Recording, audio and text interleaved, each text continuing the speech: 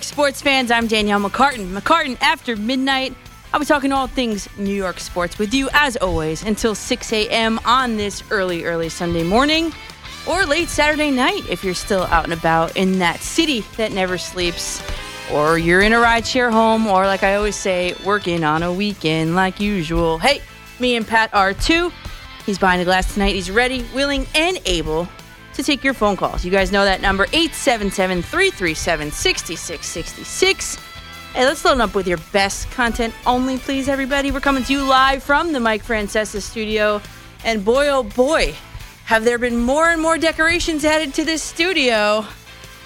We got the Jonas Brothers in the house. We've got Phil Simms, Boomer, Craig. The whole gang's here. I think I need one. Pat, I think I need one of these cutouts. I think I'm going to bring one in next week, and I think we should do one of you too. Add it to the collection. Got to get the obnoxious fatheads. Yes, that's what these are. Yes, we can do it. We'll add them. We've got a very special guest for you tonight, and good for you if you were able to guess it from my hints on social media the other day. There were 3 emoji clues that I dropped. 1 were colored squares. They were blue, orange, and white. Number 2 was an apple. And number 3 was the numbers 4, 2, and 4. Who could that possibly be? Well, Mets Hall of Famer John Franco, or Mets Hall of Fame member. Not Hall of Fame member, but Mets Hall of Fame member. But you never know. We will talk about that. Him making the Hall of Fame, getting left off the ballot, missed it by 3 votes. We'll talk about the steroid users and if they should be inducted to the Hall of Fame or not. His suggestions for the current Mets. Would he play in the eminent Old Timers Day and the black jerseys era in Mets baseball, and the work he does with our Italian-American Baseball Foundation? Also very important, I'll have Amy Dash, who is WFAN's legal analyst. We'll discuss 3 things. Can DeAndre Baker, a talented defensive player, now go on the offensive, legally speaking? We'll dissect the details of the Jeff Lunau lawsuit against the Astros and how the Mets can legally try to unload Robinson Cano, because remember, he only forfeits the salary from this upcoming season. Or, I know you hate to hear it, but should they? Maybe next time I'll think before he cheats. Probably the biggest story in New York sports this entire week, and that's my girl Carrie Underwood. There were many stories this week, but this one takes the cake. For example, we had the Judge Colombo brawl that wasn't. We had the NBA draft. The biggest sports headline this week, maybe even across the country, was absolutely Robinson Cano's second suspension for PED use at 38 years old. As you know, a second positive test results in an automatic 162-game suspension. He was suspended for 180 games the first time in 2018 with the Mariners. There was a different substance used in both casts with both teams, so it makes me think that this time was not an accident, more so a way to try to circumvent the testing process and the red flagging process, if you will. Cano will forfeit his $24 million salary, and a thought popped into my mind, and maybe it's just a sign of the times, but if it's a 162-game suspension and this upcoming season ends up getting shortened due to COVID reasons, because let's be honest, we still don't have an approved vaccine for it yet.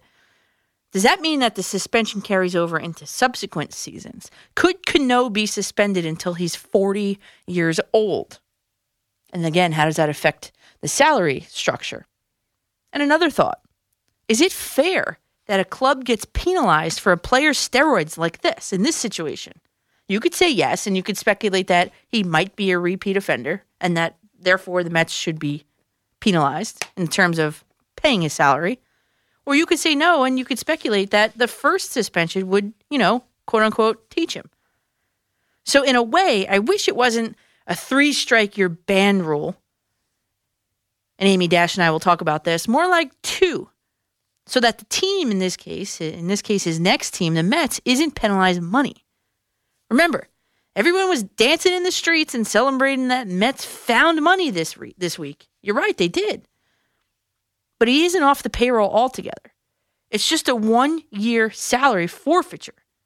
So what do you do with him moving forward if you're the Mets? There would be exactly a 0 trade market for him, unless you try to package him in a very appealing package down the line. Doubtful. And none of us could even really speculate what that would be at this point, so let's not even try that. Or do you buy him out? But if you're paying him anyway, you might as well get something from him, especially if there's a DH, right?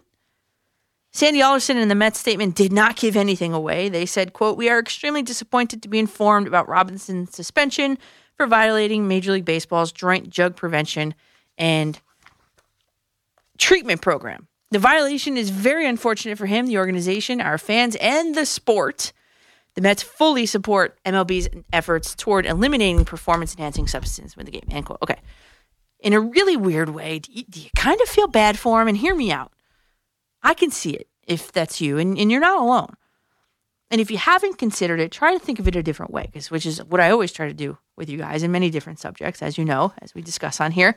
But just consider it. At 38 years old, Cano is probably trying to live up to that major money deal that the New York market gave him, the New York Mets, where he knows that better than anyone, he was going to be criticized for poor play, especially, again, for the size of his contract under the Wilpons ownership.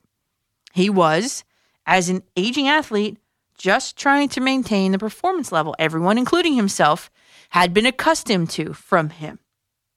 But again, steroids, taking them, is not the way to do it. A question popped into my mind, kind of sneaked into my mind, really, because I started to think back. Did Cano use steroids when he was with the Yankees? Is that why they dealt him to Seattle? Did he want out of New York because he didn't want to be outed? Remember, Milky Cabrera was his BFF, and Alex Rodriguez was also in that clubhouse, and they were also both busted.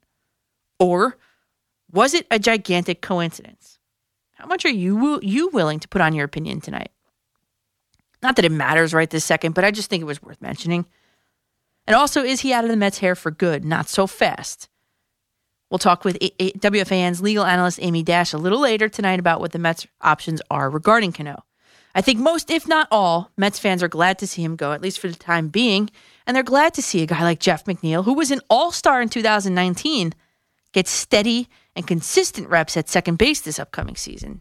That is, if DJ LeMahieu isn't wearing a Mets uniform next year. DJ LeMahieu! Oh, what's going on? What's going on? What's going on? What's going on? Everybody's jumping on this DJ LeMahieu to the Mets train, this bandwagon, but we talked of the possibility of it. By the way, you and I, we first talked about this on Halloween night, and I want you always to remember that you heard that here first, out of my own brain, way back on Halloween. There hasn't been much buzz coming out of the Yankees compound, and DJ LeMahieu means far more to the New York Yankees than he does to the New York Mets. To the Yankees, he's not just a second baseman. LeMahieu represents to the Yankees a philosophical difference from their approach at the plate, for most of their players anyway.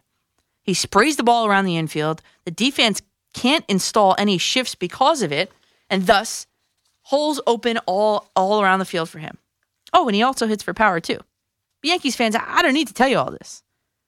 So besides last week's news that the Yankees may be shopping Gary Sanchez, which we talked about on here then, I think a really strong feeling of impatience is starting to settle in, especially after hearing ad nauseum Steve Cohen and the New York Mets are in on every single free agent and every single trade bait player. Who is going to be the Yankees' number 2 starter? Why hasn't DJ LeMahieu signed on the dotted line yet? What's going on? As Marvin Gaye asked. Well, there aren't many answers out there. No one has really heard from Brian Cashman other than at his annual fundraiser this week. This is a serious note. Cashman and 2 of his front office guys slept outside, or at Yankee Stadium at least, to raise awareness and funds to support the Covenant House. And the Sleep Out's mission is to spread awareness about the youth homelessness crisis. Really important, especially in these difficult times. In all of this, it was all your fault. In all of this. In defense of Sam Darnold, this is not all his fault. This is a song from my middle school days, and it really stuck out to me as I was doing this before, because many people like to blame all of the Jets' mess on Sam Darnold. In part, yes, but not all of it. Because then also, too, you think back, this is Taking Back Sunday. The title of the song is Cute Without the E. So, cut.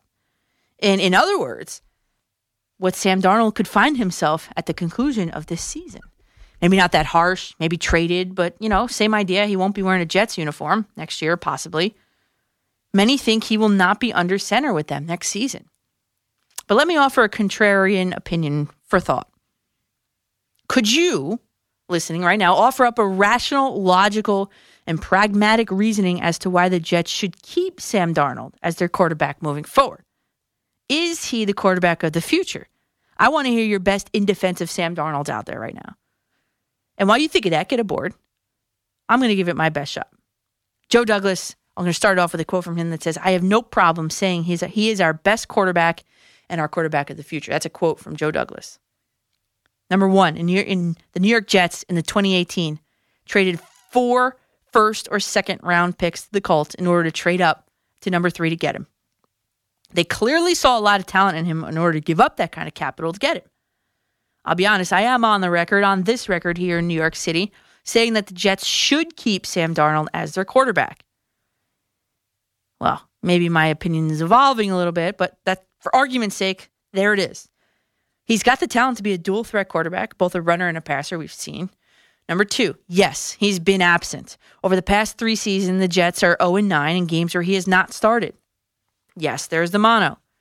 Now it's the shoulder from October 1st when he was absolutely demolished by the Broncos defense on a play that wasn't even flagged, by the way. The Jets rushed him back onto the field after sitting, and he re-aggravated it on November 1st in that blowout loss to the Kansas City Chiefs. He hasn't played since. Number 3, Sam Darnold has had a revolving door of players on the offensive line. He's never really had a number 1 real receiver that is used correctly in a game plan anyway, because Robbie Anderson comes to mind when I say that. This season, the Jets went out and got some guys. But while he was quarterbacking, Perryman, Mims, and Crowder were never in the same game day lineup together. Number 4, Sam Darnold's growth has been stifled since the jump by this quarterback guru head coach that he, by the way, had a say in hiring. But come on, letting a 21-year-old help pick in the pick of the head coach, that's kind of crazy to me to begin with. And number 5, and through all of this crap, this kid stands up on that podium every day, day in, day out, and answers the reporters' same questions in a thoughtful, calm way. And he has never once, not one single time, implicated his coaching staff or his teammates as an explanation for a loss. He takes it and he puts the blame on himself, even when it is not warranted. But are all of these reasons enough to keep him and build around him? Wayne Corbett told us all on my show that he thinks he is the guy. Ultimately, I think he will go somewhere else and away from Adam Guru and flourish like most of the star players that he has ever coached.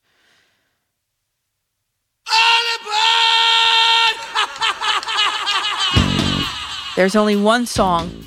You can let this run a little bit, Pat. There's only one song that came to mind when thinking about this week's NBA action. Ozzy Osbourne's Crazy Train. Let's look at the Nets real quick first. Joseph Tsai told us all that he valued Joe Harris and that he didn't mind going over the luxury tax threshold, especially in regards to bringing him back to Brooklyn. At 10 p.m. Friday night, the report came out that Harris agreed to a 4-year, $75 million deal. I believe that this reunion was inevitable, and I believe that this is a fair price to pay for a guy like Harris, who had multiple suitors. Irving and Durant were looking for their 3rd star and joked that it was Steve Nash when he was hired, but little did they realize that their 3rd star was already among them.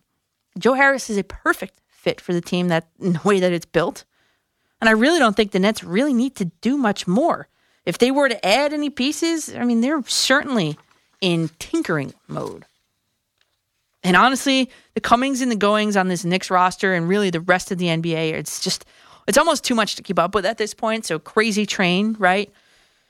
Clearly the blizzard of transactions since free agency opened. I mean, the players were negotiating with each other before they were even allowed to. That's pretty evident and obvious, right? Technically. And the most recent news that I saw, the Knicks re-signed Elfrid Payton to the dismay of many Knicks fans. And around 8:30, a couple hours ago, the Knicks and former Thunder Nerlens Noel agreed to a 1-year, $5 million deal. That's in Thunder Center. Knicks are going to roll again with Elfrid Payton as their point guard after waiving him in his $8 million contract earlier in the week, and they decided to bring him back on a one-year, $5 million deal. Elfrid Payton and his 59% free throw percentage. I could shoot better. I'm not joking. I think for Knicks fans, this is a total letdown after being linked to so many top-shelf point guards across the league, whether it be via trade or via free agency. The one thing I can tell you to give you hope is hopefully, they're not done. And, of course, the Knicks draft Obi Toppin, and the Giants have a bye week, et cetera, et cetera. And, oh, man, Shiano's Rutgers, they lost a heartbreaker, didn't they? Lots to do tonight, lots to get to. Let's hit the calls. Everything's on the table, 877-337-6666. Cannot wait to talk with you guys.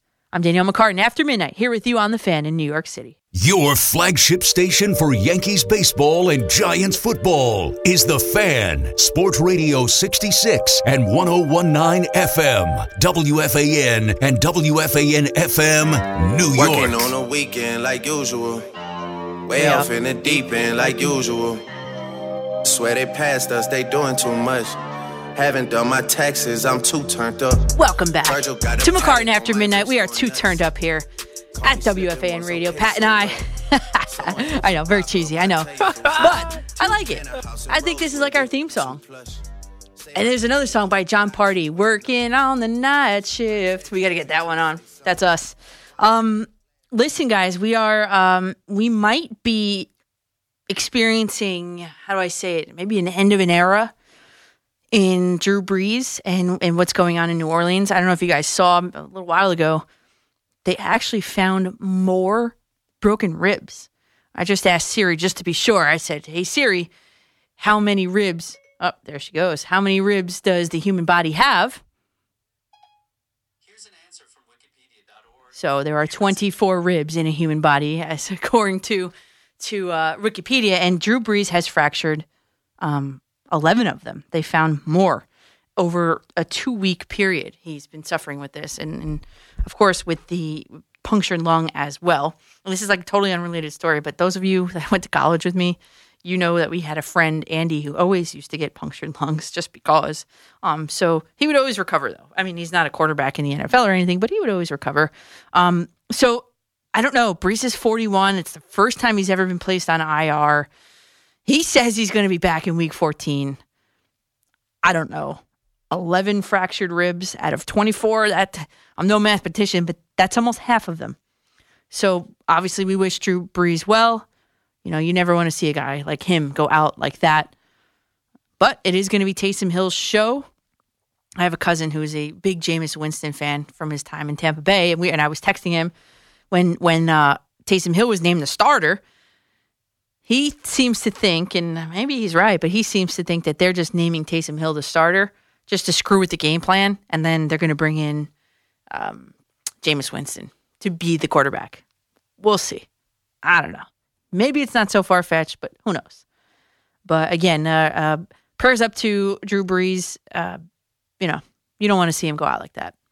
All right, let's get to the calls. 877-337-6666 is the number. You guys know that already, though.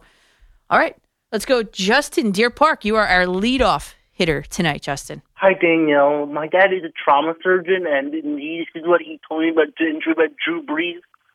This injury is what you would call a flail chest. Okay. And this is a major problem, and an injury like this, usually the patient goes directly to the operating room to fix and repair the ribs so the breathing can be normalized. This is a very significant injury. Did you ask your dad if he's going to come back? If he thinks he'll be back? No, he's no way. I don't know, but I believe that Daddy, there's no way. If he comes back again, Breeze, he will probably, I can see him being the last game ever. And that's it for him. Wow. Well, just also, can I make a point with the Knicks quickly? Yeah, go ahead. But I love that draft pick. I was just on with Amy Lawrence the other day. Mm-hmm. I think that was great. I think that was who I think they wanted from everything. And when I read and heard even from Boomer about how much he's a good kid and with all his work, and hopefully it works out. I think they needed something like that. Yeah, and Justin, thanks for the call. I appreciate it. You were the first one tonight. That was your goal on Twitter. You were telling me you're going to be the first one. You were. Yeah, I mean, quickly back to Drew Brees. I mean, hopefully it's not career-ending. Your dad seems to think it is, and I am not a doctor, and your dad is, so there's that. But the Knicks draft, okay, see, here's my feeling on the Knicks draft. I think the Knicks got a good one. Let's put that out there. But the Knicks, for the longest time, need a point guard. Okay, in the draft, the Knicks selected forward Obi Toppin. He's a New York native. And did you guys see, and maybe that's what Boomer was talking about, and he's a good kid. I mean, he looks like it. Did you see his reaction upon being picked? I mean, he and his family were absolutely overcome with emotion. And I think that might have been my favorite moment of the entire draft. Some wise guys on Twitter that night, they said he was crying because he got picked by the Knicks. Haha, har. But listen, the point guard is the most dire need for the Knicks. It's been that way. Prior to the draft, I suggested Tyrese Halliburton as my top pick because he fits the need. I thought he was the best point guard, and the Knicks need a point guard, right? He ended up going to the Sacramento Kings. But then, as Toppin was falling, and he fell to the Knicks, and it became take the best available and don't miss on this kid. And with some maneuvering, they also added first-rounder Emmanuel Quickley to their roster. But, yeah, I like the pick. I think he's exciting. I think he's a young player with a lot of upside. I was watching the draft coverage, and he just added the dunk to his game. I mean, I think he's got a very, very high ceiling, especially when coached up well, and that's always the thing when you talk about young players and their ability to succeed, especially here in New York. Case in point, Sam Darnold. Kid had a huge ceiling, has a terrible coach, and look where we are at this point in time. Probably no better off than he was, let's say, 3 years ago when he was drafted. So I think the Knicks got a good one in top, and I think it might have been the steal of the draft. I just wish that they addressed their point guard position some other way. Van Vliet, I thought, was the one, but he returned to the Raptors, as we know. I don't know. I as of right now, the Knicks cap space, I just don't think they're done. I don't think the Knicks are done. I have a feeling we're going to get like some sort of notification tonight that they made another deal, and that would be cool on the show. But the cap space that they have is projected to be $20.8 million right now, and they have one open roster spot. They can't really be rolling with Elfrid Payton as the point guard, right? Or even Kevin Knox, right? Right? As a Knicks fan, I hope you're saying, no way. Kevin in Camden, you're on the Fan. Hey, Coach, how are you? I'm good, Kevin. What's up? You're second this week. You got beat. Yeah, well, I called first, but it depends on who's, somebody calls before me, but I called right at 2 o'clock. So oh, man. Not sure what happened there. But I want to give you and Tim props because you both are right. You both convinced me. I'm telling you. I think you guys really convinced me last week. Gettleman, I'm in. I'll give him another year. This is Tim from Connecticut. Also, I hope he calls in this week. But yes, so you, based on our arguments, are going to give Dave Gettleman another year. Is that what I'm hearing? Because Tim made a lot of good points, and then I watched the game this week, and they showed a lot of fight, and I was impressed with it. The one thing I will say though, when Will Hernandez was in the game, the Giants couldn't run the ball. Yeah. I mean, I don't know if it's just the way he does it or the way that Hurt or whoever else does it. Yeah, I mean, he's been out. So he's got to get up to game speed. I'm not making any excuse for him, really. Yeah. But, yeah, I mean, there's some factors there. But, yes, the fact remains that, yes, once he was in the game, the run game kind of broke down a little bit. You're right. Yes. And I have a Nick point real quick. Yeah. All right. The draft was good. Toppin, I'll take him. He's a New York guy like that. Now, the free agency. Oh, they say this every year. Oh, wait, we're saving it for next year. How many times am I going to hear saving it for next year? I'm almost 27. I'll be 27 next month. I've been a Knicks fan all my life, unfortunately. How much longer do you expect me to wait? I mean, I love the Knicks. I grew up with my dad watching it. Yeah. But I don't know how much I can do. They are the New York Jets of basketball. the Knicks are so bad. I love them, but I don't know. I don't know what the Knicks. And at least in football, you got a chance. But in basketball, nobody wants to go to the Knicks. Yeah, no one wants to. I hate to break it to you, Kevin, but no one wants to go to the Jets either. Not even the second-tier guys. I know. I just don't know, Coach. I really don't. I don't know. If the Knicks have another, next year, if they don't get anybody, I might be near done with them. I might be near done with them. I don't know how much I could take of this. I really don't.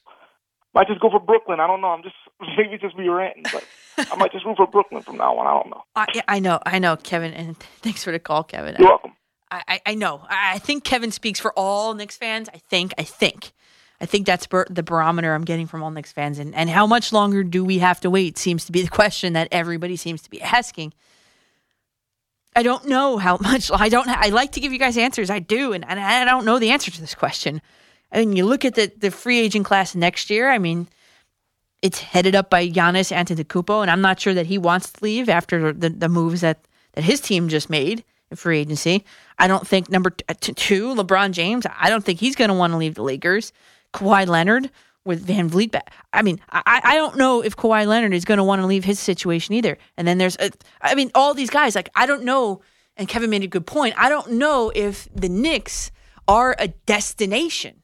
I mean, actually, I do know. I do know that the Knicks are not a destination. So now the philosophy becomes, do you stick it out one more losing year, try to lure the big fish in with all your cap space, because that didn't seem to work any offseason up until this point, or do you start to win some games with this young talent, with Toppin, I'm not even going to put Peyton in there, but with Toppin, with a guy like R.J. Barrett, do you start to win games? Do you start to develop a little bit? Get yourself maybe close to a playoffs, and then you're like, hey, look, we only need one or two more pieces. We have the money. You could be our last one or two pieces. And then, of course, you would complete our roster, and we can make a deep playoff run. I mean, are the Knicks that close? I don't think they are, to be honest with you. So, and I know I'm just saying a lot of different options here, and I'm just trying to kind of land on the right one. Then I don't know. I don't know. And then you got the coach saying that they're in win now mode, and then they're shipping off 6 players in one deal and bringing one back that shoots a foul shot percentage of 56%. I mean, they did not address the point guard position, and I think that's the biggest frustration from Knicks fans moving forward for this particular season. Not yet, anyway. They have one more roster spot. They have almost $21 million in cap space. What are they going to do? I mean, there was a flurry of activity in this free agency. I don't know. I don't know how many options are left that are worth it to spend the money on rather than just wait till next year. Because my top choice, Fred VanVleet, he, like I said, re-signed with the Raptors, 4 years, $85 million. I think the Knicks could have done that with him. I think the Knicks should have done that with him if, in fact, he wanted to leave. Russell Westbrook, who knows? He's still in limbo. Another option we talked about last week was Chris Paul, traded to the Phoenix Suns in this multiplayer deal. And then I'm glad that the Knicks stayed away from Gordon Hayward. He opted to sign with the Hornets, Michael Jordan's team. 4 years, $120 million. And on a little side note, Carmelo Anthony, I'm glad he's staying in Portland. Thank God. Vernon in Manhattan. Vernon, you're on the fan. Hey, Daniel, how you doing? I'm good, Vernon. What's up? I got a wonderful story to tell you. You always do. What's this week's one about? Well, myself, Moose and Maggie was talking about this, and it was just a wonderful, sweet story. You heard about the owl and the tree that came to Rockefeller Center? His name is Rockefeller, yes. Yes. And the interesting thing about it is the owl was wrapped in an orange sweater. Mm-hmm. So let's go back to the time when Cespedes came to the plate. Remember when that yellow canary appeared? No, I don't. Yeah, it's a yellow canary that appeared on the fence, and Cespedes was at the plate with a yellow sleeve. And so everyone was so excited about it, and it hit the newspapers the next day, and it showed a little yellow canary. I do remember that. I actually do. I'm just thinking back. Yeah, he was in the dugout, too. Wasn't he? The little bird went into the dugout. Yeah, he flew all over the place, Yeah, but yeah. he was mainly seen hanging on the back of the fence behind home plate. Yes. So that was like a good sign. Well, with this owl that came, he's wrapped in an orange sweater, and like you said, his name is Rockefeller. Well, anyway, the interesting thing behind it is Rockefeller was rich before he passed away. Right. So we got a rich person that actually owns the Mets. and an interesting thing, Moose said, you know something, because I was talking with him about it. He said, wow. So he looked up something. He said the coming of an owl has two things. One is wisdom, and the other part of the owl is that it's Good luck. Good luck, isn't it? Yes. You're right. Good luck. And the thing about an owl, when he comes in for his prey, the prey can't see him or hear him because his wings is built for being stealth and quiet. Well, I guess that little mojo owl just came in there and removed Cano real quick. Saved us $24 million worth a year and moved him out. Yeah. So the thing is, we hope soon that the little owl will soon be connected with the Mets, and I hope the Seven Line Army makes a sweater of the little owl remembering the Mets. And that's my story for today. Then out. So have a nice day. Vernon, that's a good story there. And I think Darren, I'm trying to look right now. I think Darren follows me on Twitter. So Darren, you got an idea there. I can't find it as I'm talking. It's hard to do. But yeah, so the cute little bird. Actually, I was going to, if I remember, I wanted to do it last week, but on my way home this week, I know you guys saw the picture, which is still the background on my phone. I wanted to go past the tree on my way home this week, just to take a look at it, because I saw all these pictures of this Charlie Brown looking tree, and everybody's naming it a 2020 tree. But don't they all look like that when they get them right off the crane? Don't they all look like that? They have to tie them up and stuff. So I wanted to take a look for myself, because that's how I am as a person. I like to see things for myself. But yeah, that little owl, he was cute. He was an adult owl, actually. He wasn't a baby owl. He was an adult. And he wasn't doing too good, actually. They had to nurse him back to health after being transported from upstate New York here to New York City. But hopefully Mets fans are just looking for any sort of sign that good things are coming. And yeah, maybe Rockefeller brought the Mets a little bit of luck. And by Rockefeller, I mean maybe Steve Cohen. And what is going on in New York Giants land? I know this is a story that, was at the beginning of this week a little bit, but I'd like to give my 2 cents on this. What the heck is going on between the coaching? Is it the Royal Rumble happening in the Meadowlands? Do we need a ring announcer for what's going on, or what went down between Joe Judge and Mark Colombo? That's the power of the internet. Wasn't it one tweet that went out that said they brawled? And then a flurry of tweets of trusted reporters, all of the beat reporters saying that no, in fact, there was no brawl. We will look at all different points of view really quickly on that. The brawl between Joe Judge and Mark Colombo right after the break. The Fan, Sports Radio 101.9 FM and Sports Radio 66, WFAN and WFAN FM, New York. Right through the cracks. Hey, what's going on? It's the Moose. Coming up Monday after Boomer and Gio at 10 a.m., it's Moose and Maggie right here on The Fan, reacting to Jets and Chargers in L.A. Flacco at quarterback. Yeah, the one game that everyone had circled on the Week 11 slate, plus NBA free agency in full swing. Join us at 10 a.m. on Sports Radio 101.9 FM and radio.com. Welcome back to The Fan. I'm Danielle McCartan. Pat, I was hoping you were going to play this song. This is Katy Perry. This is the Tiesto remix of Resilient. And then there's a Spanish singer in here. I can't remember her name. But yes, this is a good song because the Giants have been resilient this season. I know that's not maybe a word you associate with the Giants as of recently, but they have been. And they've been winning games, and they've been stringing wins together. And unfortunately, the bye week has come at a bad time for them. I think that they were just starting to really gel together, and I hope that the bye week doesn't mess up anything for them. But maybe I should do my let's get ready to rumble. Here is a hypothetical. You run a business. Follow me here. You run a business. You've handpicked the people that you've put in management positions. One of your managers isn't producing enough because, in your opinion, he doesn't have the experience necessary in order to do so. So what do? You spend time with him and his workers over the course of a few weeks. Then you decide you're going to back off, but you're going to put in someone with 3 times more experience than him to help him in the meantime. Your manager does not like that. You get into an argument and you fire him on the spot. And you replace him with that more experienced guy. Is that so far-fetched?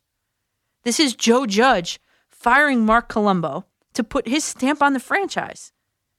Because Joe Judge is the boss, and he comes from a position that he knows best. And you know what? He just might. And maybe you look at it from another point of view. No, I did not read that article. This is out of my own brain. Maybe you look at it from Colombo's point of view. You've been coaching the league for 3 seasons. Your head coach decides he's going to take on a more hands-on approach to your unit in recent weeks. In those same recent weeks, your players have been performing better than they ever have all season long. People around the league are noticing. The line is gelling. You've got a nice little rotation system in place. And then your head coach brings in a consultant with whom he has history with in New England for 2 seasons. Oh, yeah. And what's not really being talked about? The consultant. I haven't heard this really anywhere. The consultant, Dave, I'll say it in Italian, De Guglielmo, in Indianapolis. Colombo, the player, told De Guglielmo, I hate saying it in English, but the player told Dave, who was his coach at the time, in Indianapolis, Colombo tells him, I learned more from you than in any of my other 11 seasons in the league. So there's a dynamic there. There's a relationship there, coach-player, that Judge brings in coach to teach former player about things.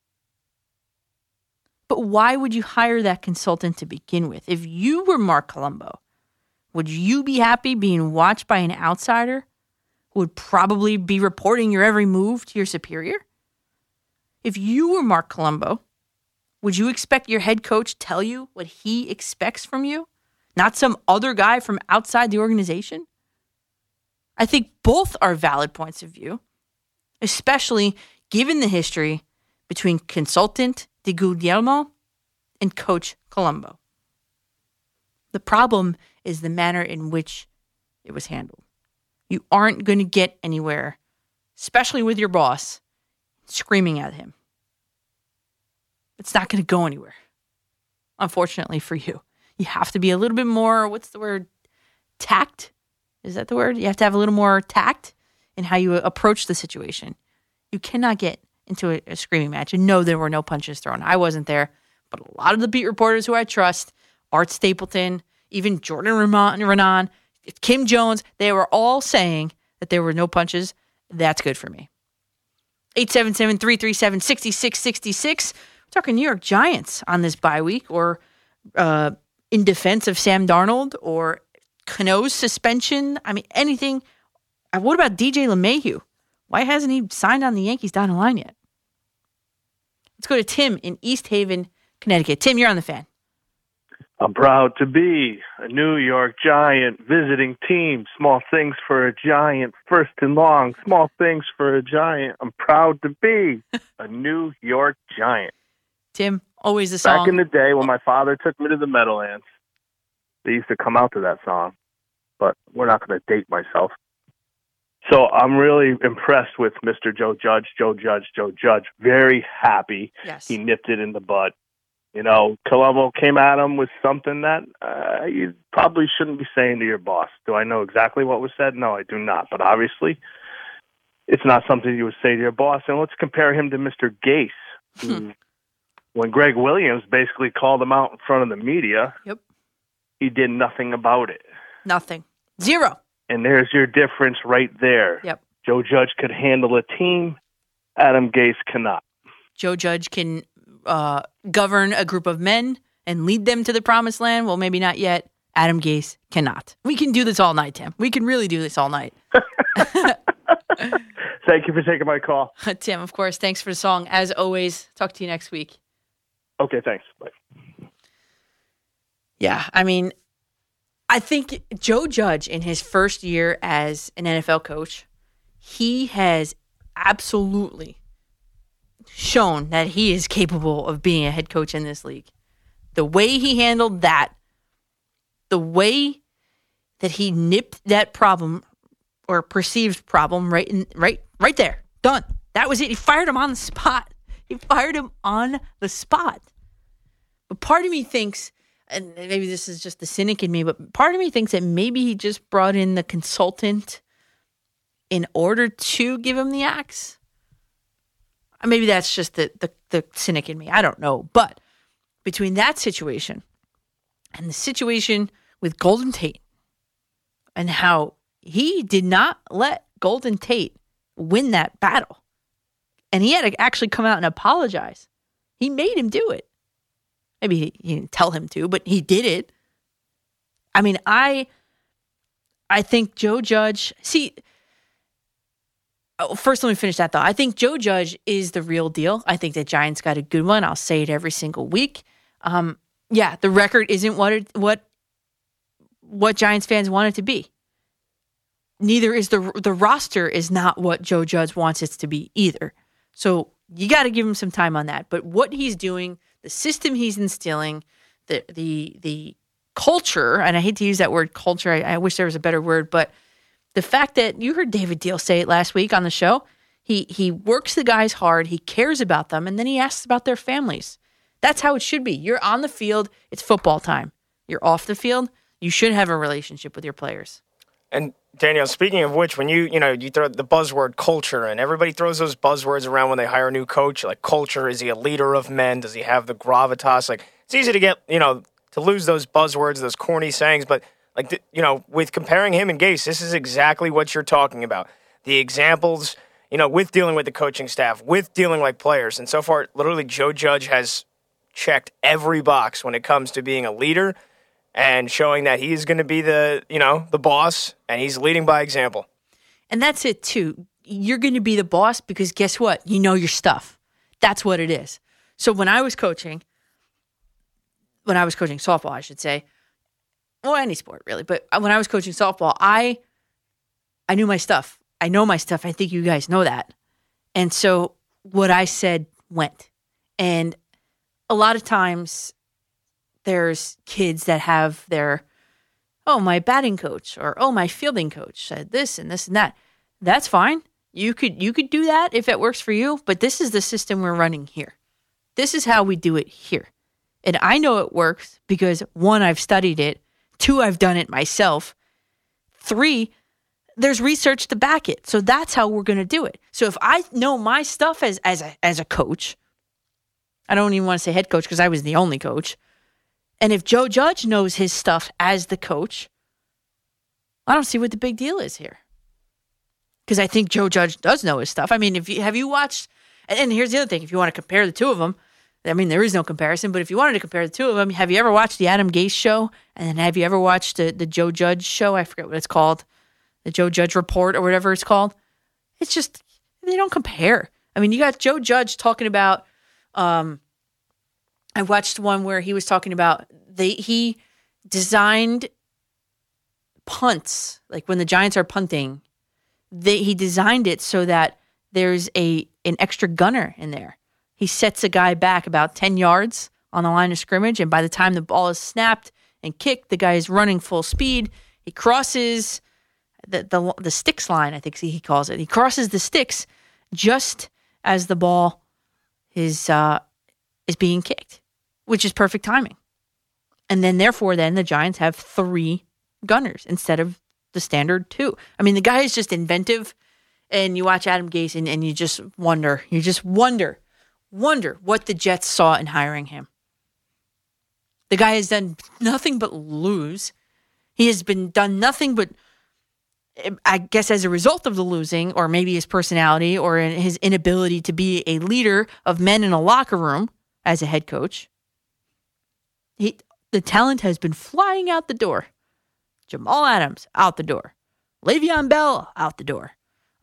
Avery Williamson, out the door. And just keeps going on and on. You can pick any big name from any tenure, whether it be the Jets or the Dolphins. I mean, the guy's, in my opinion, the guy is never going to be a head coach in the league ever again. But the fact that the Jets haven't said or done anything about this yet, and maybe you don't want to fire him midseason. I mean, I guess the best case scenario for Jets fans is that he is still the coach, so that you can lose every single game this season, so that you can go out and get that number 1 draft pick. And then what do you do with that number 1 draft pick?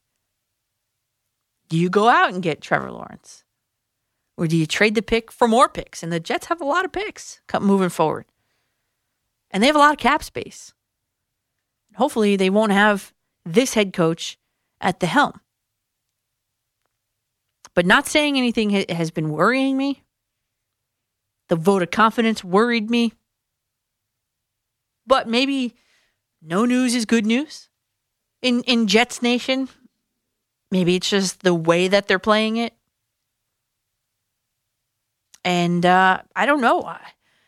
I almost want to think, like, is Adam Gase the coach of the future for this team? Because if he is, I mean, that's it. I'm going to go on whatever site and sell all my Jets things. That's it. Done. Because Jets fans are the most, I don't know the right word for it. I would say passionate, I guess, comes to mind. But Jets fans are the most passionate fans. I mean, through the good, through the bad, Jets fans show up. And I think ownership has tested the patience of, and asked a lot of Jets fans this season, and even back to last season, and even back to the seasons that they didn't make the playoffs over the past, what has it been, 10 years or so, right? You guys know how I feel about Adam Guru. The guy should never have been given a chance to coach after the debacle that happened with the Dolphins. After Ryan Tannehill pretty much is the comeback player of the year, Ryan Tannehill is with the Titans. And we can go down the list of players that play exponentially better, offensive players even, that play exponentially better without and being out from the grips of Adam Guru Gase. And it was there. The track record was there. And unfortunately for the Jets, they did not see it or did not care to see it or were blinded by Peyton Manning's recommendation of it. And the fact that Sam Darnold was consulted about the coach, the 21-year-old Sam Darnold was consulted. Do you want this guy to be your head coach? Yeah, sure. Give me him as a head coach. What does he know? He's just coming out of USC, coming into the league for the first time. What does he know? And I don't know how involved he was in it, but I would venture to guess that he was very involved in it. I think he really believed in Adam Gase. But you can't put that on a 21-year-old kid who's just entering the league. You can't do it. Oh, now I'm getting all fired up here about the Jets. And the Jets play this week. They're playing the 2-7 Chargers, and we can preview that game coming up after the update. We've got Mike McCann on the update. I am Danielle McCartan. He is Mike McCann, and this is McCartan After Midnight on The Fan. Danielle McCartan, Sports Radio 101.9 FM, The Fan, WFAN. Welcome back, everybody. I am Danielle McCartan here on The Fan, New York City. It is 3:04 and 33 seconds here in the Mike Francesa studio here, everybody. Get aboard, 877-337-6666. Got some open lines for you. Has your name written all over them. And we were just talking about coaching and comparing, and really, there really is no comparison between Joe Judge and Adam Gase. Let's be honest.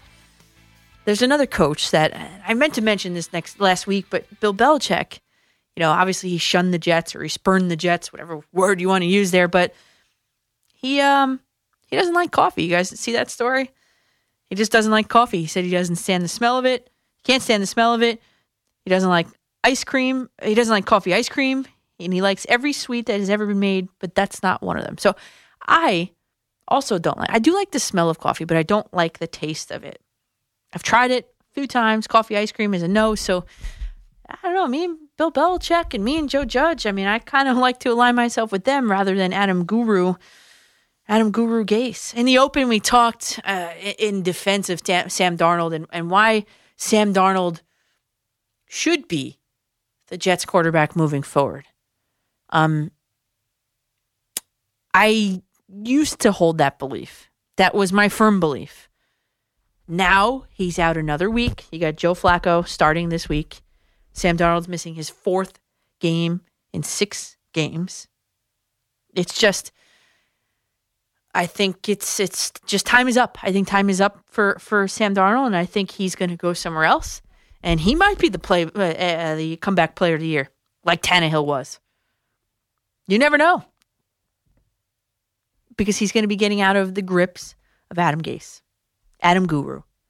And I would love if you would call up here and try to make a defense of Adam Gase.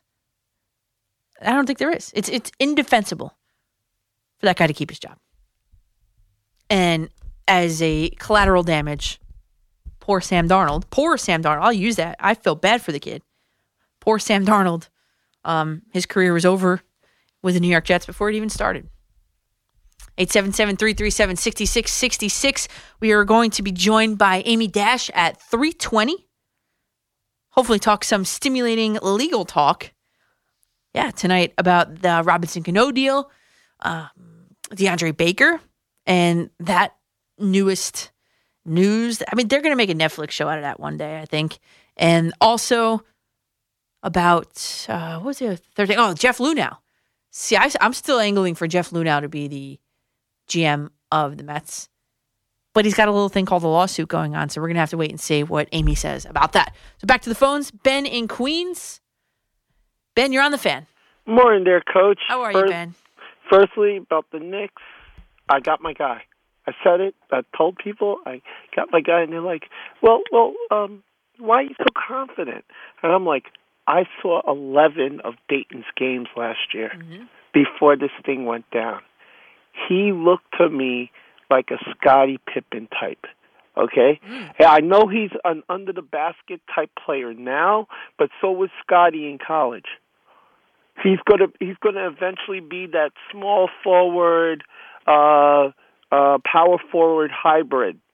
And that's the way the game is going, that hybrid model. Even in the WNBA, it's like the small forward, power forward hybrid. You think of like Elena Deladon, players like that. That's the way the game is going, for sure. Yeah, but I do agree with you. They do need a point guard, and I got to see this Quigley guy play from Kentucky. But again, it's Kentucky. It's either falls off the map or it's going to be a big star. Right. And how lucky the Knicks were that Toppin fell to them. I didn't think so. Hey, like I said, he's the guy I wanted. Like before, when we had the lottery, I was like, that he's going to get picked up sooner. But all those trades actually ended up helping the Knicks. Yeah, surprisingly. It was a smart move.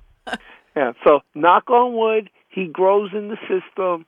And I will say, if he becomes like 50 to 75% of what Tatum is for Boston, I'm good with that. Well, we'll have to just wait and see how he develops, and that's the thing. 3 college ones quickly. Rutgers. Oh, so close. Oh, the only team today that is feeling more pain than Rutgers at the loss of how close they were is UCLA.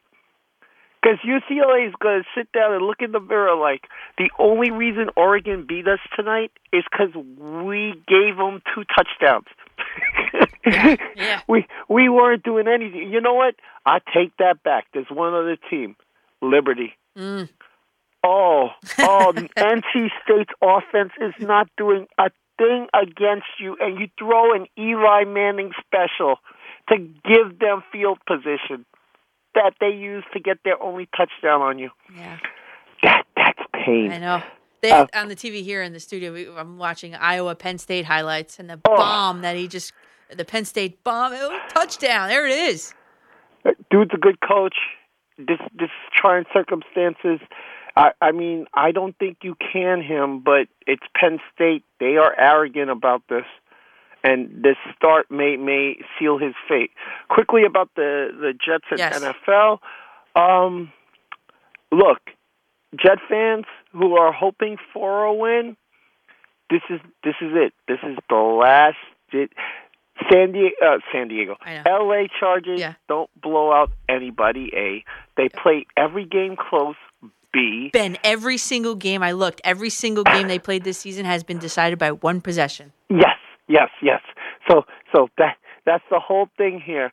And their coach, unfortunately, is saddled with the thing that in the last 2 minutes of these games, he doesn't exactly make the best decisions. Mm-hmm. So there's your spark of hope, Jets fans. There it is. If Joe Flacco can remember who he is and not turn the ball over, and that's an idle one. And I can't wait for Raiders Chiefs. I cannot wait for this because Gruden's mouth has made this now a pre-Super Bowl ultra hype fest. Let's not put the Raiders in the Super Bowl idea just yet, but I get what you mean with like the hype. I get you. Exactly. I'm not saying the Raiders are a Super Bowl team. Yeah. I'm just saying the hatred, the animosity. This is feeling like Alabama Auburn right now, and that's great. The NFL needs that. Yeah. Coach, enjoy your night. Good luck with the interviews. Ben, thank you. Appreciate it. And Jets fans, do you want to win the game later today or not? That is the question. Keith in Sheldon, Connecticut. You're on the Fan, Keith. Hey, what's up? What's up? Nothing. So everyone's talking about like Sam and everything else. Does Sam have like the contract situation? What is that? Like, is he going to be our? Like, can we just renew the contract, or what's the deal? So Sam Darnold has a 5th-year option. So he can be let go at the end of this year. But is that the Jets' decision or his? I believe it is. Oh, let me think. I think it's the Jets' decision, if I'm not mistaken. I think. Yeah. So it's so crazy. Like when they come to the draft, everyone says he could be like a 2nd-round pick and all that. Mm-hmm. I don't. When then it comes to Trevor and all that. Right. I just. So which side of the fence are you on? Are you picking Sam or are you picking Trevor moving forward? Well, I think at this point, I mean, Sam doesn't play. I mean, this is 3 years in. He misses half the season.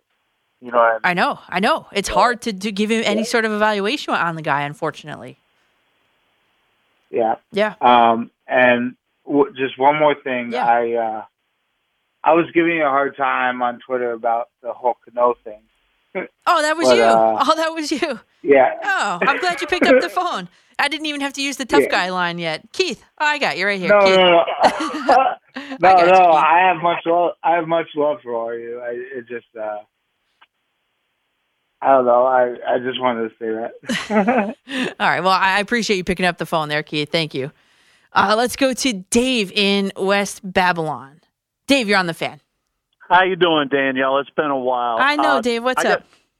I got to say that I never thought I'd say this, but the Cincinnati Bengal game is a huge game between the Bengals and the Giants. Yeah. I think that coming off the bye week, yes, we have a couple of guys with Corona right now, and Matt Parrott, Caden Smith. There's another guy too, and with this firing of Colombo. Yeah.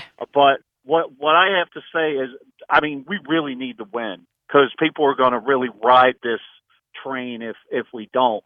But what do you think about the dynamic between Joe Judge and Jason Garrett at this point? I mean, to me, it's fascinating.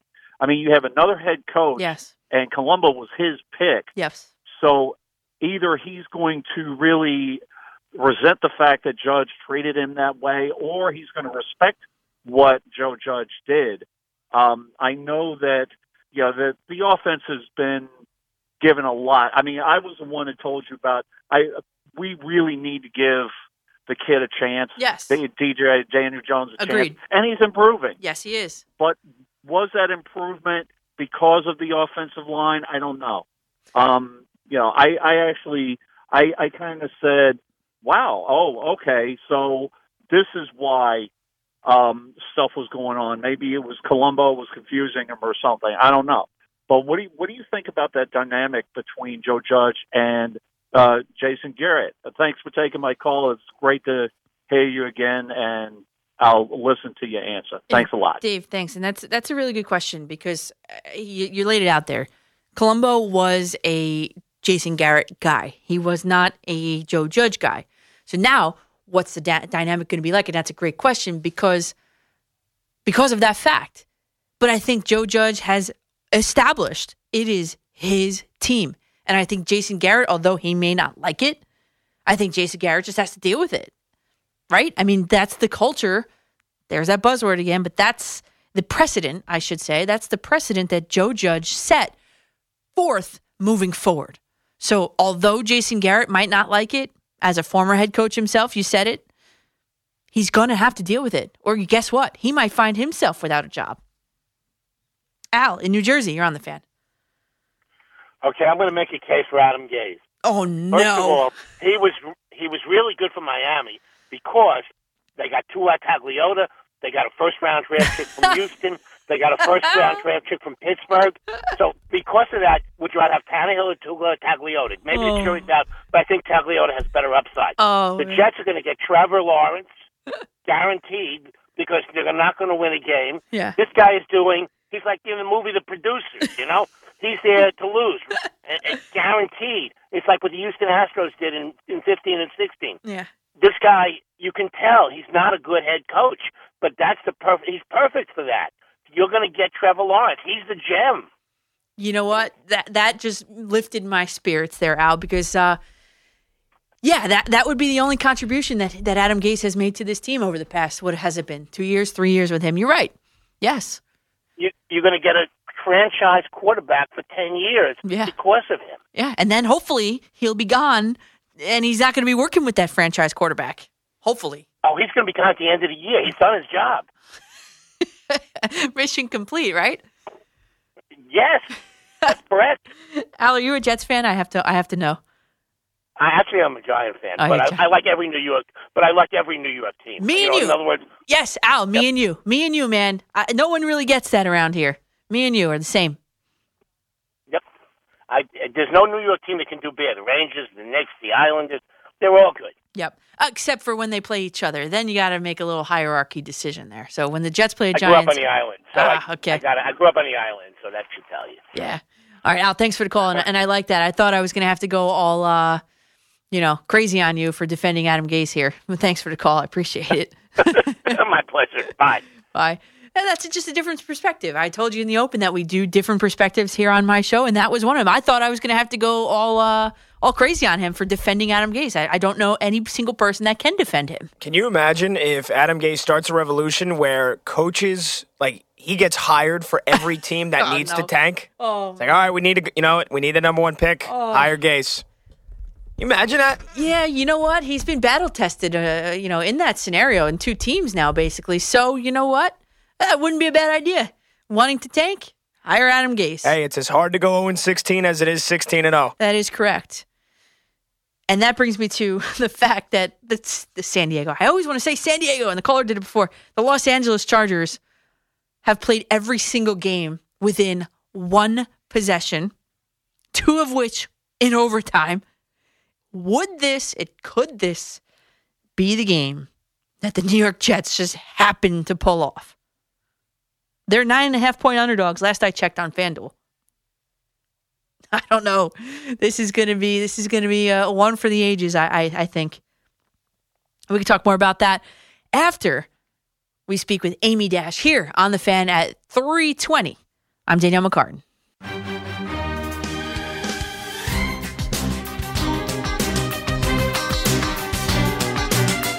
We're joined right now by the official legal analyst for WFAN and other places, but most importantly, WFAN, Amy Dash. Amy, thanks for joining us tonight on McCartan After Midnight. Oh, my pleasure. Thank you for having me. We've got 3 items on the docket for you tonight, Amy. Robinson Cano and the Mets, the DeAndre Baker saga, and Jeff Lunau's lawsuit. So I think first we'll start with the most recent, I guess, is Cano. As we all know, he's facing a 162 game suspension. Question for you, like without an exact date for the vaccine's distribution, let's just address it that this upcoming season could be shortened for COVID reasons like it was last year. So what is the language on that for a guy at 38 years old? Would that 162 game suspension spill over to the following year, or is it one season? That's a really interesting question. It's going to be, it's 162 games. So I believe that they're going to take it at face value and it's going to spill over. That's my belief. There's no clarity on that because obviously we've never had a situation like this before. But it's on a per game basis. So, I mean, just to answer your question very simply, I think that it could spill over into the following year. However, he's paid per game. So that really depends on how they're going to factor into how are they going to pay those games that do fit into the season next year versus games the following season. Is he going to get his full $24 million? How much of that is he going to forfeit? Right now, the reports are saying that he's going to forfeit all $24 million. So if he doesn't appeal the suspension, and he tested positive for an actual steroid, so there's not much room there for misinterpretation, the thought is that he's going to have to be suspended for every single one of those games, and it's going to amount to $24 million all in all. So let's maybe then assume that there is a full season, 162 games. Does that make him eligible for the playoffs in 2020? Because I think the Mets are going to get there. Well, that's wishful thinking. As long as he serves those games, he can play anytime after that. So, I mean, the thought was that it's 80 games for the first time that you have an offense. And then the ante is upped the second time. And then the third time you're banned from the league. Now, it's interesting to me why the CBA doesn't give these clubs an out with players like that on the second offense, because when you have a player like him who signed such a massive contract, it was 10 years, $240 million, now they are stuck in that contract through 2023. So even though, yes, he forfeits the $24 million, they're still in for another $40 million. And it's really hard when you've had someone now who's tested positive twice for PED use to try to trade that player or get out of the contract. So I'm unsure about why the CBA has not made it 2 strikes you're out instead of 3 strikes you're out, aside from just trying to be cheesy and keep it in tune with, the feel of baseball is, 3 strikes you're out just because that's how the game is played. It doesn't really make sense to me on the discipline side as to why someone would get a third chance. And then the clubs would have to pay them and sort of keep them around after they've been proven as cheaters twice. Cano and I'm with you on that. And Cano, for a lot of Mets fans, represents a bad trade by a bad, now fired general manager. So what are the Mets' financial options moving forward if they wanted to just snap their fingers and make him be gone? Because after this suspension, like you said, he is still on the payroll. Yeah, that's the question, because a lot of people are really excited about, maybe this will be great for the Mets. It'll free up some money that they can play with and they can start building back the team. The problem is if you're going to put like Jeff McNeil at second base or whatever, shift around the outfield and think about who are you going to bring in, right? You're still going to have this guy that you're in for $40 million with Cano, for 2022 and 2023. So they're going to want to use that money. He's obviously a really talented player. If they can't get rid of him through a trade, which who's going to want him now that he's tested positive twice, but you never know, they might want to put him back at second. So while people are getting really excited about, there's all these possibilities now that we have all this money, listen, like, they have to still factor in that, are they building this team like 5 years out now? Or are they going to take into account that they may still want to use him at second after, because they're going to be stuck with him and they have to spend all of this money. But in terms of like what they can do to try to get out of the contract, it's not so easy. The Yankees tried with A-Rod and with Giambi, back in the day to try to avoid those contracts for PED use, and when Giambi admitted it, and obviously A-Rod was caught. And they found that it wasn't so simple. there is a moral clause in most of these MLB contracts, which you can sort of play with, and the Yankees have tried to avoid it that way. The problem is that in the Joint Drug Treatment Prevention Program for the MLB, which sort of governs all these PED discipline cases, it specifically says that the clubs cannot take discipline into their own hands. There is this standardized tier system of discipline where it's the 80 games, the 160 games, and then you're out of the league. And it specifically says in the document that they cannot try to void a player contract over this. But that really hasn't stopped these clubs in the past from still trying under the moral clause, which, basically says if you commit a crime or if you're not physically fit, you do things that wouldn't make you physically fit purposefully, that, you don't live up to the standards of baseball, that they can void the contract. This is sort of general language that they've tried to play upon in the past, but have been unsuccessful doing so. Has any team been successful? Not that I know of, no. Well, not since the Joint Drug Treatment Prevention Program came out, because it specifically says that you can't do that action of trying to void a contract to punish somebody for PED use. But, that's something that maybe the clubs might want to look at, though I'm not sure that it's going to be as big of a problem in the future because, with A-Rod, with Giambi, with Cano, you have these massive guaranteed contracts that span so many years. And I don't really think that's the norm anymore, maybe because of this issue. Yeah, that's a great point. Could they, if they wanted to, with Steve Cohen and all his money, could they just buy him out and be gone with him? They could do that, but I mean, I don't know what the cost benefit analysis there is to them. Is it because Steve Cohen seems like a really principled guy, so he just wants to get rid of somebody who has that cheater label? He doesn't want them part of the culture of the Mets, so therefore it's worth it to him to spend that money, or maybe try to negotiate a settlement where he walks away and they don't try to void the contract, so they all have to go through those legal proceedings. That's definitely a possibility. We're speaking with two-time Emmy winner Amy Dash here on The Fan. Next up on tonight's docket is DeAndre Baker and the absolute telenovela saga, whatever you want to call it, that it's been. And I came here, on The Fan from a standpoint of, let's just wait and see what this is all about before we make a cut and dry decision on the kid. I wanted more details. The media told us these more details, and all signs pointed to guilt on 4 counts of armed robbery. He was cut by the Giants. Then he was cleared of all charges. And at this point, does DeAndre Baker have any recourse against the Giants, having cut him based solely on accusations? No, because they're allowed to do that. I mean, if they think that somebody, has committed any type of conduct detrimental to the league, they or the league could actually suspend or take disciplinary measures or part with the player. He may try to sue them. I mean, we've seen other players in the past do that, but for example, Ray Rice had obviously a really big lawsuit against the Ravens, but I don't think that he would really win against the Giants on those grounds. I think that, listen, he was definitely at a party where there was illegal gambling. So right off the bat, you have reason to get rid of him. They don't need for him to have committed a felony in order to justify doing so. So just his presence there, which obviously a lot of people were able to validate, and even his attorneys admitted that he was there, but they said that he was just, playing video games.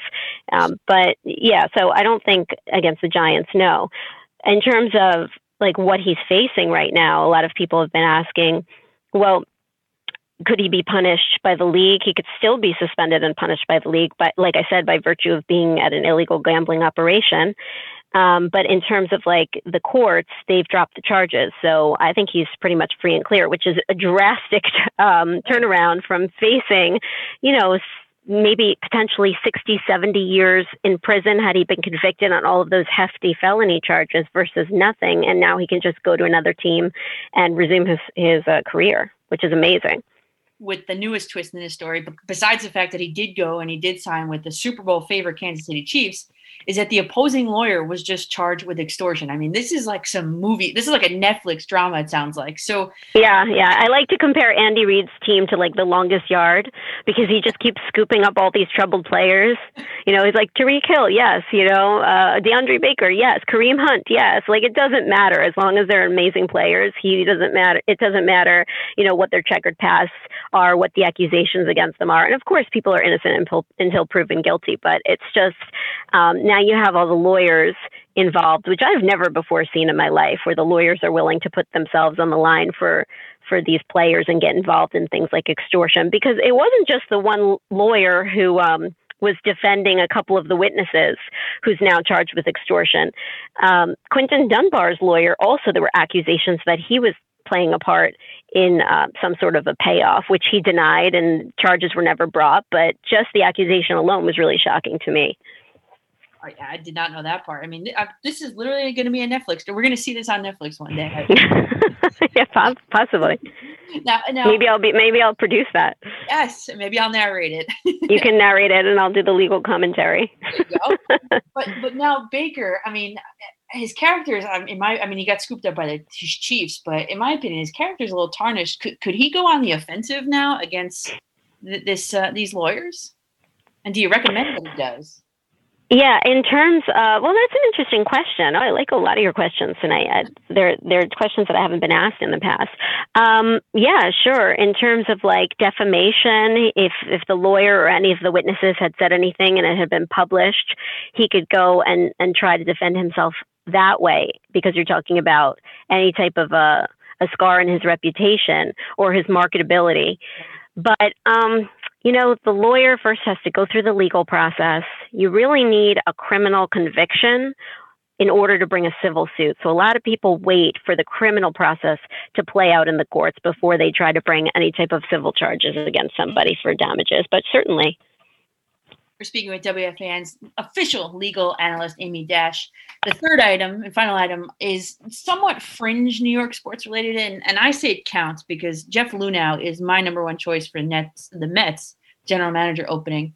And we'll keep it. I mean, there's a lot of layers to this, but Luhnow sent, and this is obviously with the Astros cheating scandal for everybody listening. Luhnow sent 22,000 texts and a 150-page binder to Rob Manfred to prove that he didn't know anything about the cheating scandal. And then the MLB, in issuing its final report, did not reference any of the sources that Luhnow provided. To me, that sounds like they didn't even look at the sources. To a lawyer, to you, to a legal expert, what does that omission mean? Well, it's interesting because, like you said, so most of these text and chat messages were with Koch Weiser, and he was the team's director of advanced information. And basically, the accusation from Luhnow now is that, listen, Koch Weiser was the mastermind. He remained with the team. The owner, Jim Crane, went with Rob Manfred, and they negotiated this resolution where basically the point of the resolution was to scapegoat Luhnow, according to him, and sort of exonerate Crane so that his image wouldn't be tarnished, and that the team could keep their World Series championship, and just basically put all the blame on Luhnow. So, now he's suing, obviously, and saying, hey, when you did this investigation, it wasn't really an investigation. It was a negotiated resolution. This was a deal where the owner of a team that was supposed to be under investigation came together with the commissioner and sort of just figured who to place the blame on so that the team could move on. The players were never disciplined because they cooperated. And he's basically saying that everything fell on him. And then you have, other managers and employees with the team who go on and they get hired. And then this guy who, like you said, he'd be an interesting pick for the Mets because he really transformed that team, over years. I mean, brought them all the way to the World Series when they were an awful team, that he can't get a job, but that these other guys are getting hired left and right or remaining with the team. Like you had AJ Hinch, the manager, join the Tigers, and the former bench coach, Alex Cora, is with the Red Sox. So the question is, why can't Luhnow get hired? But the lawsuit's not helping. I mean, I think that might be a deterrent because somebody who's suing a club, well, another club isn't going to want to bring someone like that in, whether they're right or wrong, because it's a liability. And another guy who got his job back was Tom Koch-Weiser, who you mentioned, still employed by the club, the ringleader. So I guess would his lawsuit, I mean, I'm no legal analyst, but would his lawsuit of this whole scapegoat idea hold up in court? It could. I mean, he wants a jury trial, unspecified damages. Basically, this is like a wrongful termination suit, and it's saying, listen, he was fired. He wasn't fired for just cause, and sort of throws forth this conspiracy theory over why he was fired. But it's interesting because now it's being dragged into the Mike Bolsinger suit against the Astros, where he's obviously suing the team and suing Crane because when he was pitching for the Blue Jays, he said that the whole sign stealing just destroyed his career. He couldn't get hired after that because of what happened. They obviously knew all the pitches that he was gonna throw. So now he has this sort of simultaneous lawsuit going on against the Astros and Crane. And so as his team is looking to depose Crane in court, they're bringing this up, the Lunau suit up, and they're saying, well, listen, you said, Crane, that you had no idea that the sign stealing scandal was going on, so you shouldn't be liable. But what about Jeff Lunau now, saying that you did know all about it and that he played no part in it and that you just tried to scapegoat him? So now they're actually using that as ammunition in the Bolsinger suit, which is really interesting. So the Astros just have a lot of legal problems on their hands. I know, and everybody looked at Mike Bolsinger like, oh, poor him story that he never got a pitching job again, but here he is, and does the combination of both Bolsinger and Lunau together, does it strengthen the case against the Astros in Crane? I'm not so sure. I just think there's a lack of evidence as to who knew what when, and that's sort of another argument that Lunau was putting forth is like, there was no clear evidence that I knew anything about this. You just tried to blame it on me. And like you said, they had Weiser Koch, and you had 22,000 messages, and this guy still stays with the team. And just because that guy said that Lunau knew about it, Manfred and everybody else jumped on board. And so, there's really no direct evidence as to what happened aside from that guy, Koch-Weiser, and all those messages and showing that implicating him. So I think it's just like a really tough incident that was never properly investigated. The punishment was never properly meted out. I mean, just the fact that the team kept the world championship title in and of itself shows a lot of weakness on the commissioner's part. But I don't think that one will really influence the other too much. I think it's going to be based on the law, and I think they're both, to be honest with you, I think they're both kind of weak cases.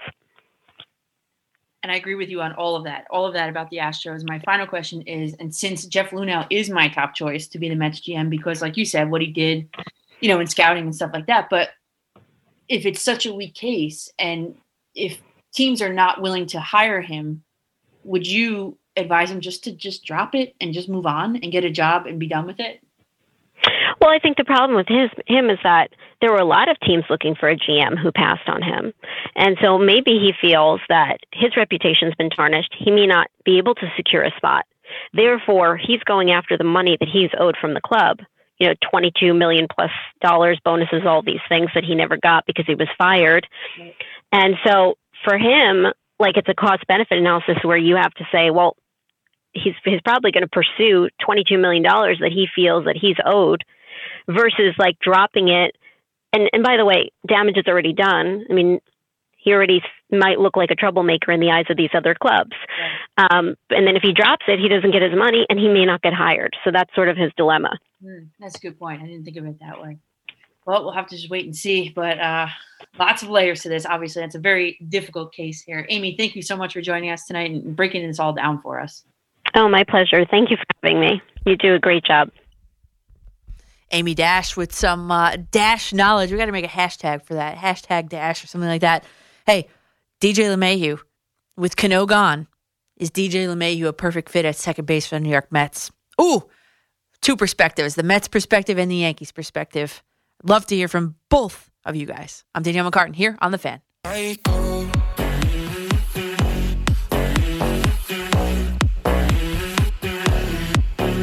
Michael. Welcome back. I'm Danielle McCartan here on McCartan After Midnight.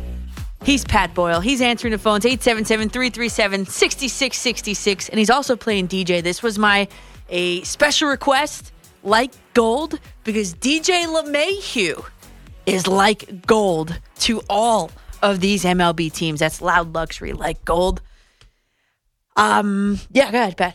Yeah, I was just going to say, like, that music video, if you ever see the music video for that, that's everything I aspire to be. The one guy they just is just a guy with just a shredded chest and like a bunch of gold chains. Yeah. Just like banging on his chest as the beat's dropping. Mm. I would be okay if I did that and never did anything else in my life. Got it. If I was the chest in that music video. Noted. I can't. Good. But hey, I picked it because DJ LeMahieu is gold for the teams in the MLB. But before we do that, did anybody see how Gleyber Torres absolutely trolled Alex Bregman on the show, the video game, the show? He beamed it live streamed, beamed him with a pitch, and then he giggled about it. He was obviously on a live stream, so he dropped his head from being on the camera.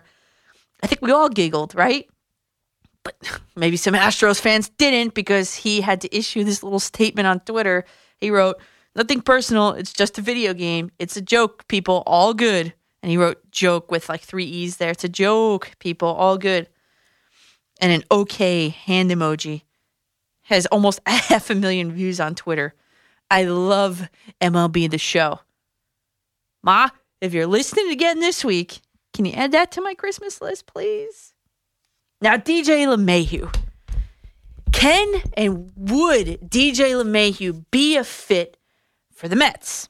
I've got a tweet from David Levenstein saying during the commercial break, he said, DJ is not a good fit. McNeil is a second base. Let him play there and hit away. And then he went through his list of signings that he would want. And yes, of course, right? All those guys. All of them. Yeah, sign them all. DJ LeMahieu to the Mets. Robinson Cano's gone. Frees up some space at second base. And let's be honest, DJ LeMahieu is the best second baseman and even utility player in the league. A free agent, anyway, in the league, in the class. What is the need for DJ LeMahieu in Queens? I'd argue, too, that there isn't one. Mets fans, I want to hear from you. Yankees fans, I want to hear from you. You got to ask yourself whether you're a fan of either team. That's 877-337-6666. Ask yourself, what are DJ LeMahieu's most attractive qualities? 1, his defense. And this is in order. 1, his defense. He's a 3-time Gold Glove winner, all at second base. 2, his approach at the plate. He sprays the ball, we talked about this already, all around the field with a little bit of pop. But if you take the Gold Gloves out, and I know that's a big thing, but if you take the Gold Gloves out because he hasn't yet had a chance to earn them, could you also be describing McNeil? Great defender, plus defender, sprays the ball all over the field. Yes, the answer is yes. His defense. Jeff McNeil has played at the MLB level in second base, in left field, in right field, and at third base. His highest fielding percentage, definitely at second base. 989, and that number is important. 989 for Jeff McNeil. Fielding percentage, second base. DJ LeMahieu, 991. There's a difference of 0.02 of a point. LeMahieu is a little bit higher. How about the approach to the plate? Let's compare them. McNeil had the 3rd highest batting average on the team last season. He was beat out almost second, because he was beat out by 0.04 of a point by Dom Smith. He was almost second. He had the 3rd highest on-base percentage on the team behind Conforto and Nimmo. So wouldn't you want to give a guy like that a chance to exceed in a bigger role than what he's accustomed to having? I don't think the Mets have a need for DJ LeMahieu. As crazy as that sounds, I don't think the Mets have a need for him. I think with Cano gone, I think McNeil gets those reps. He deserved them for so long. For all this time that Cano was clogging up second base and blocking him from being put in the best defensive position for him to succeed. Defensive, anyway. Jeff McNeil is a completely competent second baseman. I like him as a player, I like him as a competitor, and I like him as a person. And he will have a monster year this year. Mark my words. So after that rationale, I think the only reason that Mets fans would want DJ LeMahieu on their team would be to stick it to Yankees fans. I think that would be the only way. To say like, nah, nah, nah, nah, nah. You know when you're kids and you hold your nose and you do that sound? I got him and you don't. Because he means so much to the Yankees. Mets don't have a real need.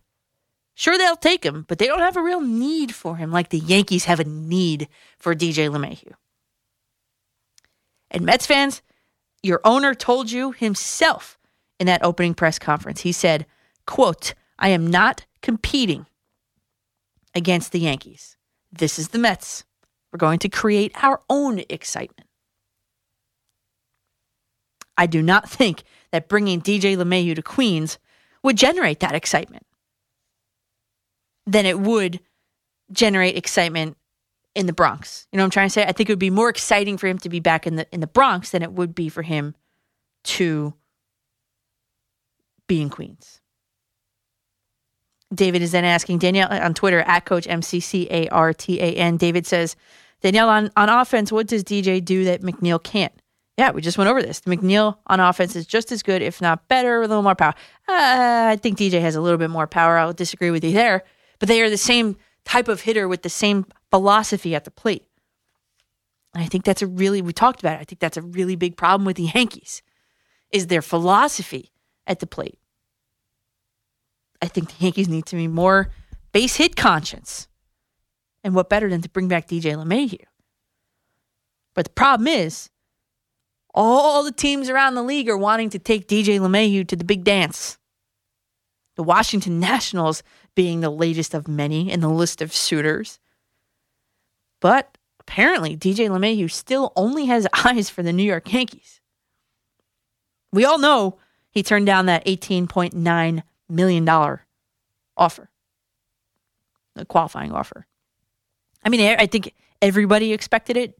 I don't think anybody was shocked by that. He's worth so much more than that. But it's hot stove season, right?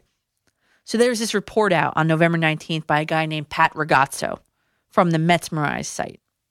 I'm only bringing it to you because Metsmerize was the one that Mark Stroman quote tweeted as being the site to break his news that he was returning to the Mets. So the sources were good on that front. And again, this is hot stove season, but this guy, Pat Ragazzo, according to the site, worked as a production assistant on several fan broadcasts live from the Giants training facility, among some other things. So no check mark, but I don't have one either, so I'll give him a chance. Anyway, he tweeted that his sources say that DJ LeMahieu is currently seeking a 5-year deal and is willing to take less money to stay with the Yankees. Couple that with the Yankees play-by-play TV voice on the Yes Network, Michael Kay. He's reporting that the Yankees are willing to go 3 to 4 years max with him. And then Jack Curry says that DJ LeMahieu's agent, of course, believes that his client is worth, of course, in the 5-year, $100 million category. Probably over $100 million. My question to you, Yankees fans, is that 5th year a deal breaker? DJ LeMahieu is currently 32 years old. He turns 33 on July 13th. So 5 years, he's going to be 38 years old. I think for me, I think I would be hesitant about that 5th year if I'm a Yankee fan. But I would be also nervous that the Mets would just poach him. I think DJ LeMahieu obviously has all of the leverage. And I think that Brian Cashman and the Yankees just have to go with it. I don't think they're in a position to sort of play hardball with him at that point. But, hey, if he wants to be a Yankee, I think I would try to push for a 4-year deal. Maybe something like $23 million annually at that point. And he would make a total of $92 million. It would probably push the Yankees past that tax threshold. That's something that Hal Steinbrenner did not want to do, but here we are. You have the most coveted free agent in the game, position player, that is, in my opinion. He apparently wants to come back to your team, but apparently he wants a 5-year deal. Reports are that you're only willing to give him a 3 to 4 year deal. I think 3 is too low. I would not want him for just 3 years. I think 4 would be the happy medium. Then you got to settle on the dollar amount. Then you got to wonder, would a team like the Nationals, would a team like the Mets, would any of these other teams want to come in and try and swoop him out from underneath you? And at that point, if you're a Yankee fan, if DJ LeMahieu does not return to this team for next year and the coming years, well, the Yankees are in a world of trouble. I'm just trying to think in my mind, like, what would they do? I don't know. I mean, then you'd have to make a run at maybe a Lindor at that point.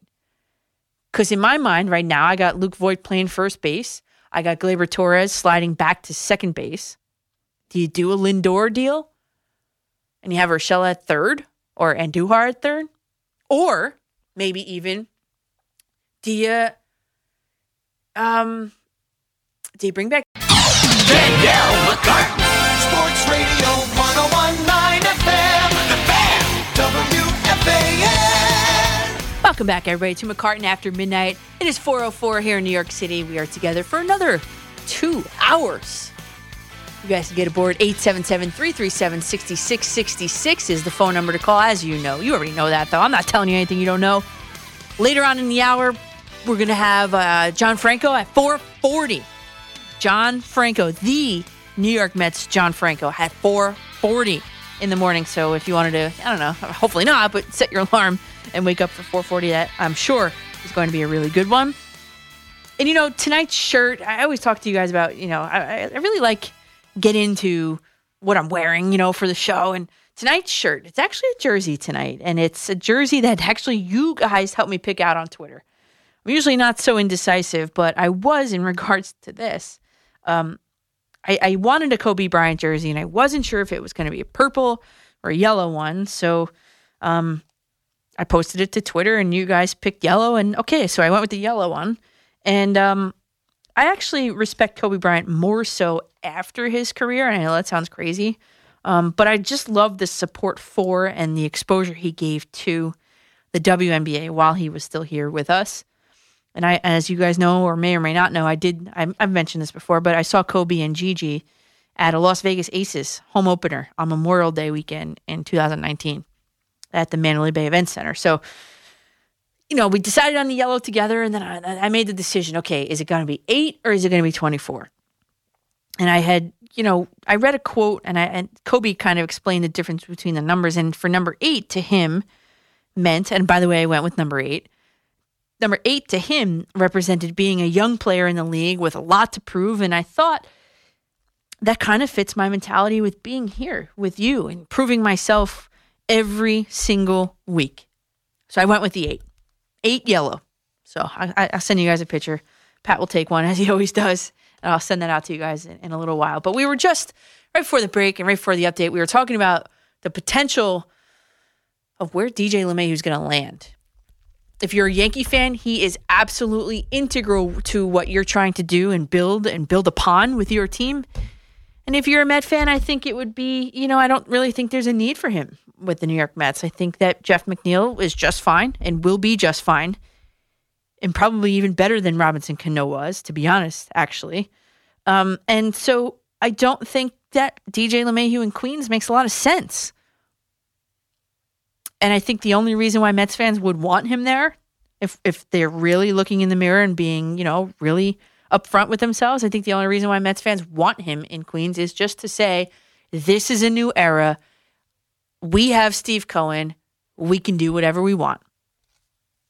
But Steve Cohen kind of basically told you in his press conference that he wasn't about to be doing that. He's not playing that game. We shall see. Let's go to the phones. 877-337-6666. Andy in Miami. You're on the Fan. Well, Coach, it's great to hear you. You prove yourself every night to me. And the saddest thing over the pandemic, in addition to obviously everything that was happening in people's lives, was not getting to hear you for those months. It's great having you back. Thanks, Andy. I appreciate that. Still walking my dogs in Miami. So listen, what I want to ask you, Coach, is this.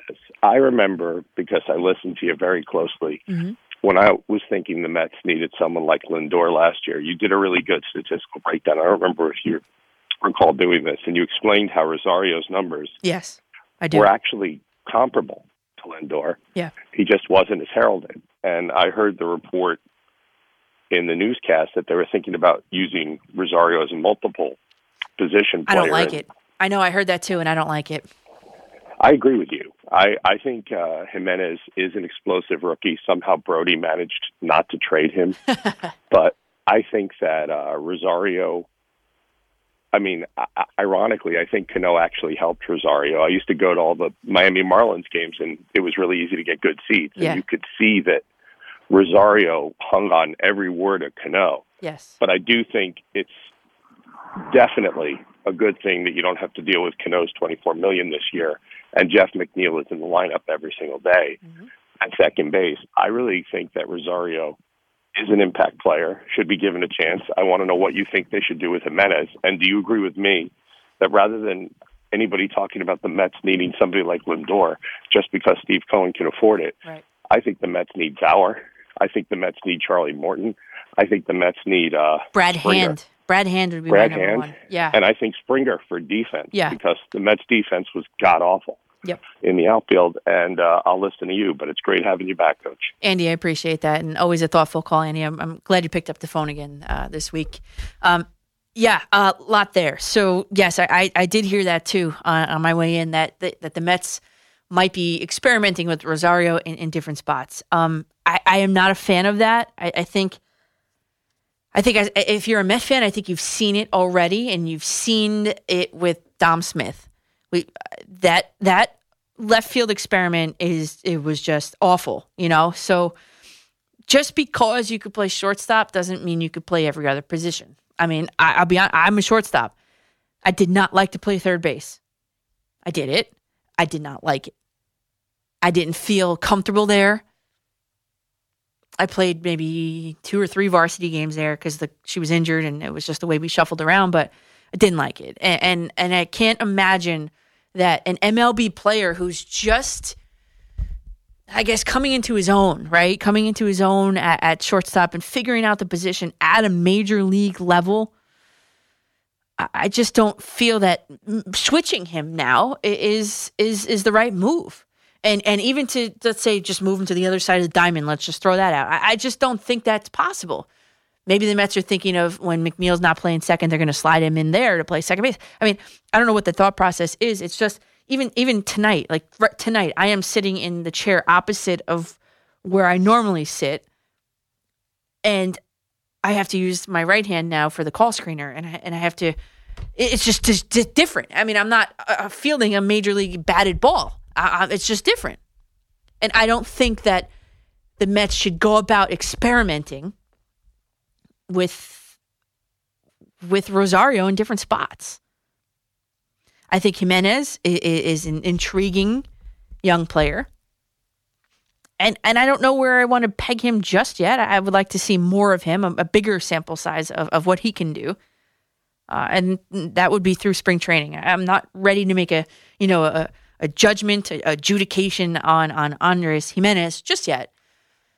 But to move Rosario around an infield or even an outfield, worse, even an outfield, I think that has disaster written all over it. Because you saw once the Mets stopped jerking Dom Smith around, what happened? Guy put up tremendous numbers this year or this past season. So Andres Jimenez, I mean, look, I'm just looking here. He's got 118 at-bats. I think that's entirely too small of a sample size to be making any sort of, justification on him just yet. But he intrigues me, and I just would like to see more of what he can do. Eric in Ronkonkoma, you're on the Fan, Eric.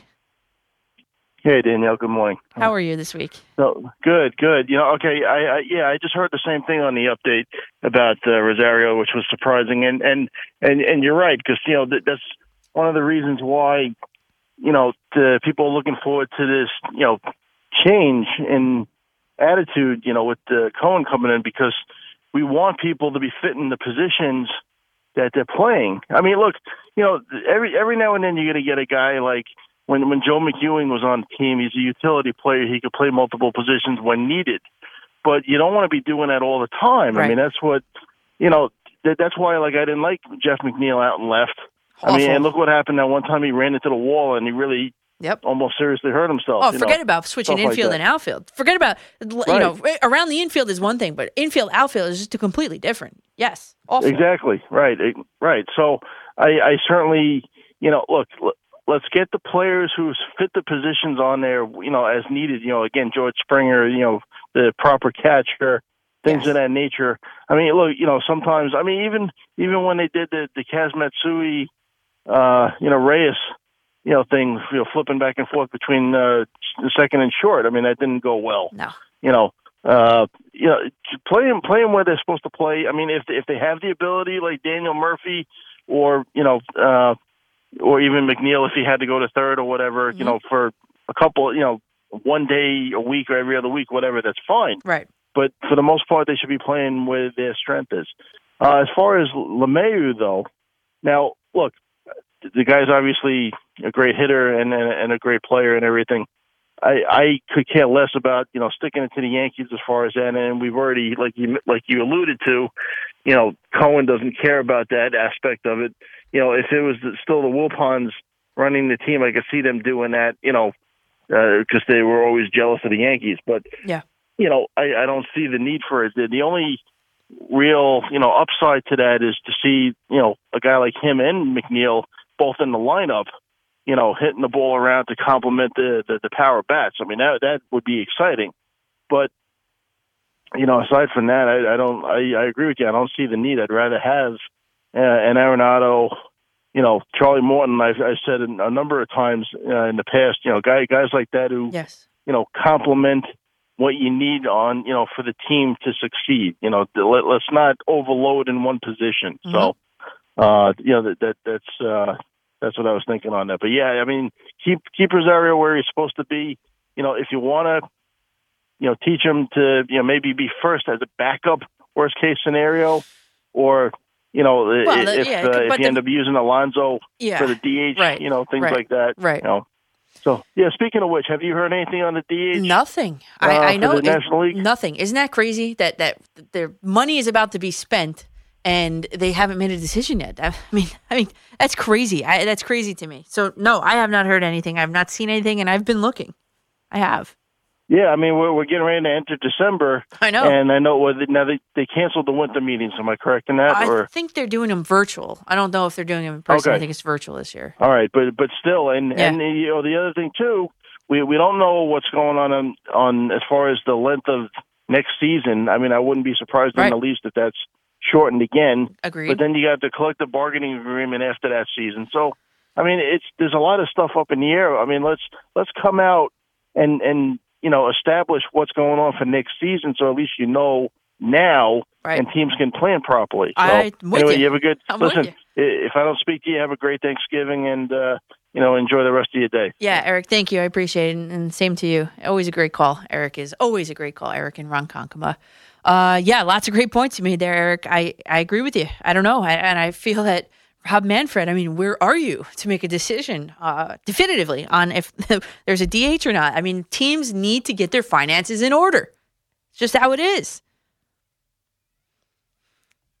And I'll tell you a story on the other side of the break. A guy I coached with and having kids play out of position and in different positions, and it didn't go over well. And in conclusion, it didn't go over well. So we'll hit that after the break. I'm Danielle McCartan with you on The Fan. 60 plus from dawn to dusk in the rain. Your flagship station for Yankees baseball and Giants football is The Fan. Sports Radio 66 and 101.9 FM. WFAN and WFAN FM, New York. Working on the night shift, baby. Dying for your touch like crazy. Nice little shout out to everybody working on the night shift tonight. Or maybe you're just, I don't know, tuning in on your transistor radio on your pillow like my mom or dad usually do. I'm Danielle McCartan with you on The Fan. He is Pat Boyle. DJ Pat Boyle extraordinaire, phone answerer extraordinaire. You know, I saw another tweet. Everything that Steve Cohen has been saying, I've been liking. I'm not a Met fan, but everything he's been saying, I would like if I were a Met fan.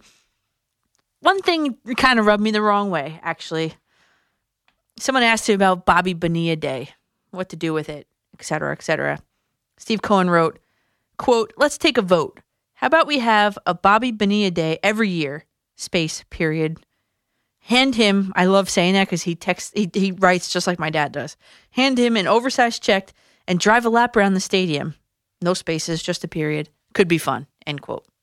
I don't think so. I think Bobby Bonilla could just keep his paycheck and keep moving. And I don't like that idea. I don't think there's a need to sensationalize this awful contract that the Mets did with Bobby Bonilla years ago. I think it's ridiculous, actually. But we were actually just talking about DJ LeMahieu and where he's going to sign and where he should sign. I don't know if those are the same things. Where he will sign and where he should sign. I don't know. I don't think those are the same thing. Let's go to Jeff in Scottsdale. Ooh, I love Scottsdale. Jeff, how are you? I'm doing well. I'm making a patio table. Nice. I'm glad I'm keeping you company. Yeah, I appreciate it. Great show as always. Thank you. So I understand that Mets fans love McNeil, and I think he's a great hitter. I think he's good in the clubhouse. I just can't understand for the life of me how you wouldn't think that DJ LeMahieu is an instant upgrade. And baseball, the resume matters. And so you're talking about a 2-time batting champ, a 3-time Gold Glove winner. Other than pitcher and catcher, he can go to any position, feel totally comfortable. He's super clutch. He's proven he can play in the city. He's durable, and he's in his prime. And McNeil is still a what if with no Gold Gloves, with no batting titles, with a huge upside. But if you're picking your kickball beer league softball team, and you got McNeil and you got DJ LeMahieu, and you pick McNeil, why? I mean, I feel like you're going to get burned.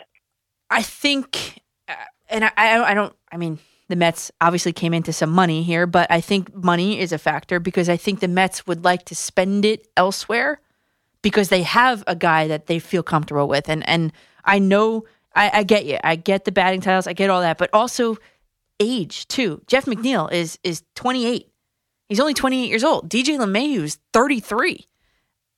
I think you get more use out of a guy like Jeff McNeil, who has basically almost the same career fielding percentage, has the same approach at the plate. I just don't think he's been given the opportunity to succeed.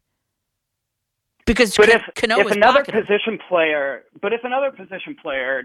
call it third base, shortstop, first base, injuries happen. If one of those players goes out for the Mets, are you going to slide McNeil in to that position and feel comfortable the same way that you would with DJ LeMahieu? No. The answer is no. And you're right about that. He's invaluable, and the Yankees, in my opinion, are screwed if they don't re-sign him, and Agreed. They better look at bringing Luis Sojo out of retirement, in my opinion. Chuck Knobloch. Maybe Chuck Knobloch. Yeah, him and Steve Sachs can throw balls at each other. So. And they probably wouldn't hit each other either. Oh, not in a million years. Danielle, I always appreciate you, and great show as always. Thank you. Jeff, I appreciate it. And that was a good point. I mean, Jeff made a good point. You're picking a team, and you're the captain of a team, and are you picking DJ LeMahieu or Jeff McNeil? On a playground, that's an easy pick. But this is not a playground. This has to deal with people's careers, people's livelihoods, millions of dollars. Jeff McNeil made last year, let me look. Looks like he made $575,000 last year. He's controllable until he's 33 years old, which DJ LeMahieu is 33 years old. And I just don't think, I really believe in Jeff McNeil. I believed in him when he was playing in Vegas, and I believe in him now. Jeff McNeil, I think, is the real deal, everybody. He just hasn't been able to exercise and show that because the dark cloud of Robinson Cano has been clogging up second base for his entire, time in the major leagues. But yes, on a playground, you're picking DJ LeMahieu 100 times out of 100. I get it. For sure, I understand it. Mike in West Palm Beach. Mike, what's up this week? Top of the morning, Danielle. How are you, Mike? I don't have my banana nut muffin I had last week in my mouth. Yeah, that was... I know. I got a tweet about that. Tell that guy to get the muffin out of his mouth. I know, people. Yeah, tell him that. Yeah, well I know. tell him, I wasn't expecting a call when the muffin was, anyway. A shout-out to Pat, too, all the good producers behind the glass. For Yes, sure. Pat's the best. I tuned in about an hour ago. I'm sipping a coffee, Danielle, and long time Met fan. I went to Classic games, and the Jets at Hofstra. And I think the Jets, for all those names, they're going to beat the Chargers today. I still call them San Diego. I know. I think they'll get their first win today. Oh, I know on the it'll be West Coast. close. I know. Danielle, you mentioned so many good things. McNeil, I have to agree. Wow. Cano, what can you say? He fell into the bad habits at 38 years old. Yeah. Okay? What a bust that trade was. Of all the trades, Van Wagenen, he can go back to being a super agent. Diaz was a bust. And so many things you mentioned, I was laughing too. We're still paying Bobby Bonilla. What a miserable guy he was. Miserable. Yeah, right. Cespedes, we had some good laughs with him. What he did was totally Bush. He just left his hotel room. And he's probably, on his plantation in Port St. Lucie, riding his prized thoroughbreds, and he's going to chase that boar around, too. I know. Hopefully he doesn't run into that boar again. That wild boar. I know it was a serious injury, we learned, but, come on, man. Yeah, come on, man. Come on. You go in a hot tub and recuperate. Yeah, right. And, I could go down a whole list, Danielle. I was telling my father years ago, rest his soul. He was a Brooklyn Dodgers fan, crazy, and a Met fan. All the trades they made, I said to my dad, I said, look at this kid, Dad. He's going places. Justin Turner, I call him Mountain Man, with a red hair with the Dodgers. Yes. Mets traded him. And it goes all the way back to Nolan Ryan, when they traded him and others that have been a bust. And I got to say this. In all the baseball I watched, Conforto, yes, I think he's one of the best to work at 0-2 counts that I've seen. And I'll get to this point, Danielle. I can call you coach because you are a coach. Yeah. And you played fast pitch softball in college. You're coaching and you're teaching. And people don't understand, if you never played the game, baseball, the toughest thing to do is hit a round ball with a round bat. Okay? Mm-hmm. And when you play at a high level, decent level, you have 0.6 of 1 second to make up your mind whether you're going to take it or swing. Mm-hmm. And it's got to be less with fast pitch softball. You're 45 feet from home plate to the mound, right? Right. Because it's all, there's no better game. I'll always and I'll leave you with this, with DJ LeMahieu. What a play he is, and that would be wild if he takes a subway and he winds up in Flushing. I know. I don't see it happening. I really don't. Right. Well, Danielle, after I hang up, I'm going to finish that half banana nut muffin. And I got to tell you, like I always do, you're going places, by the way. We were talking about the couple of weeks ago, the new GM with the Marlins. Yes. You're going places, Danny. I've heard a lot. And always a pleasure to listen to you. Always a pleasure to speak with you. And you got serious mojo behind the microphone. What can I say? Mike, I appreciate it. Always, every week. I'll talk to you next week.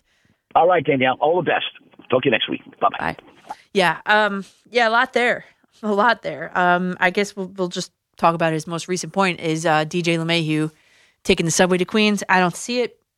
I don't see a fit for it.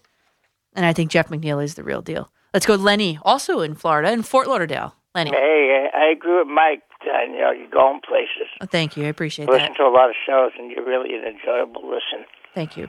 I'm going to go with the Knicks talk. Yeah, the Knicks. First, I love the draft pick. I think it's the best draft pick they've had since, I'd say, Greg Anthony. It's been that long. Yeah, but they didn't get a point guard, and that's what bugs me. Yeah, but they're all so young, and they take so long, these college guys, to mature into a good player in the league. It'll take 3-4 years.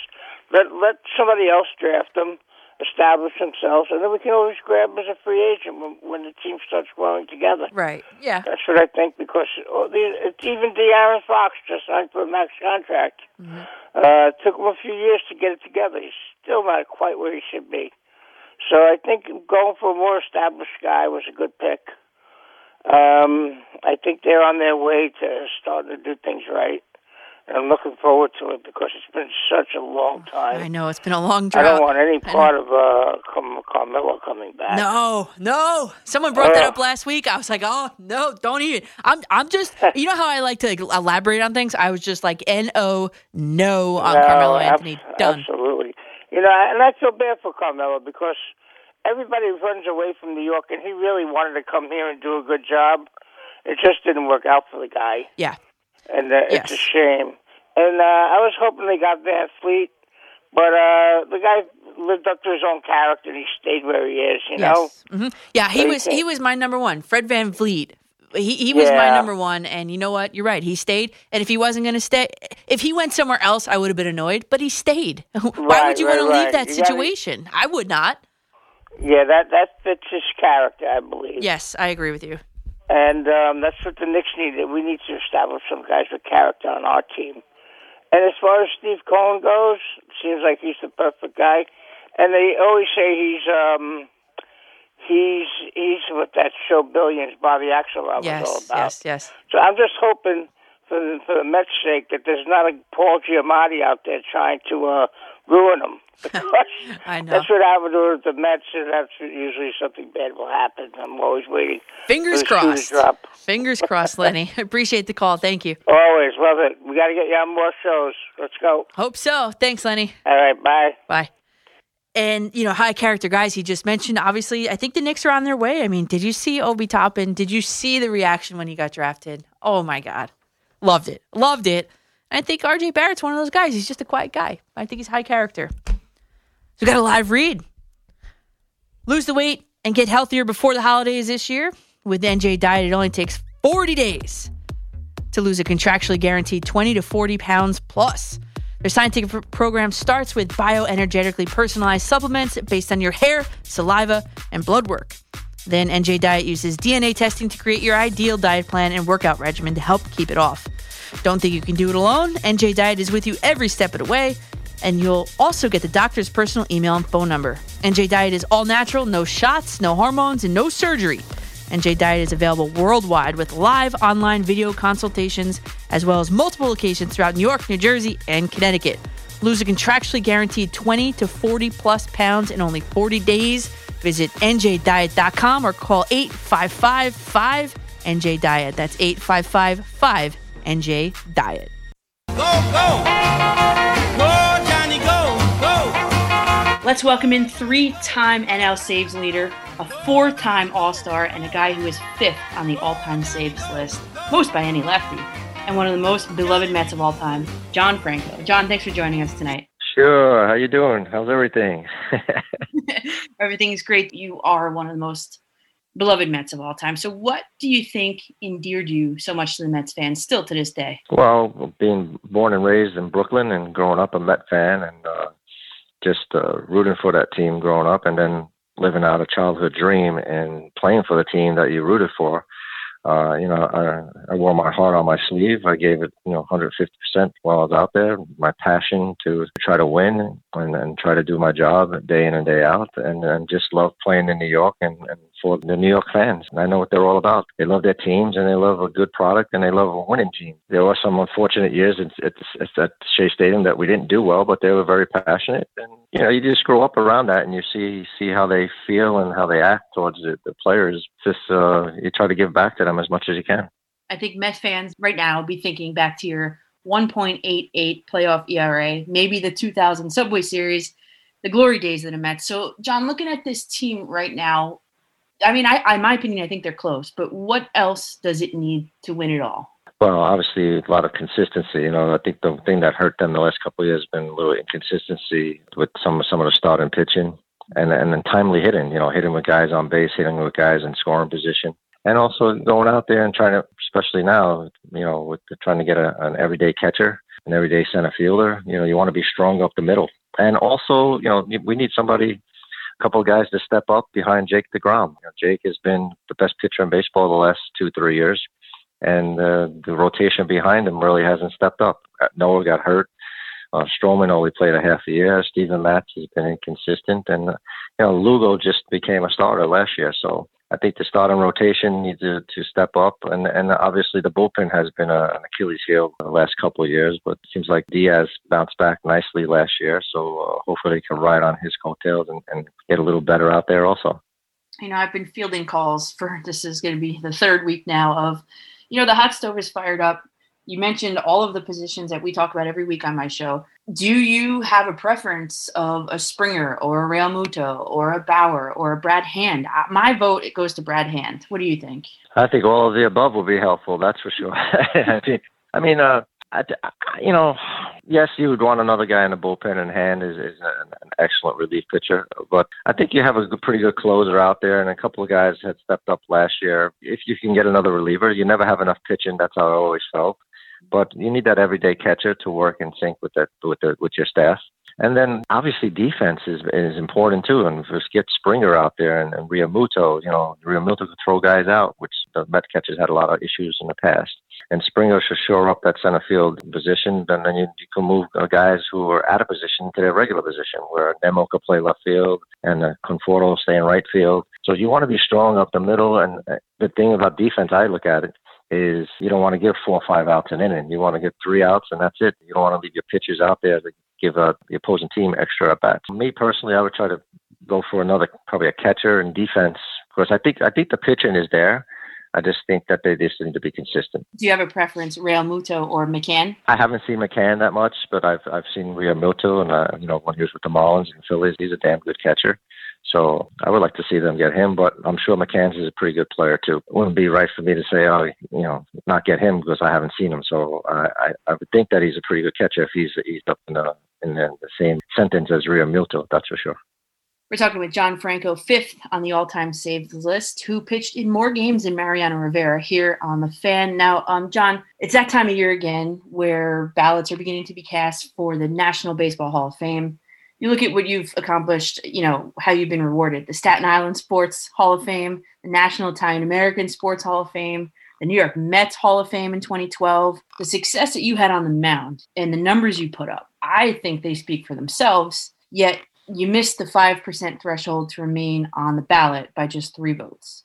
I know I can't figure it out. I know a lot of people around here can't figure it out. How do you rationalize that? I'm still trying to figure it out myself too, but it is what it is. Writers at that particular time when they were voting for me, I guess they felt that the save statistic wasn't that important at the time. The game has changed from the early 90s up until present, where the relief pitchers have become more part of the strategy and the game. It is what it is. My numbers are just as good as anybody in the Hall of Fame.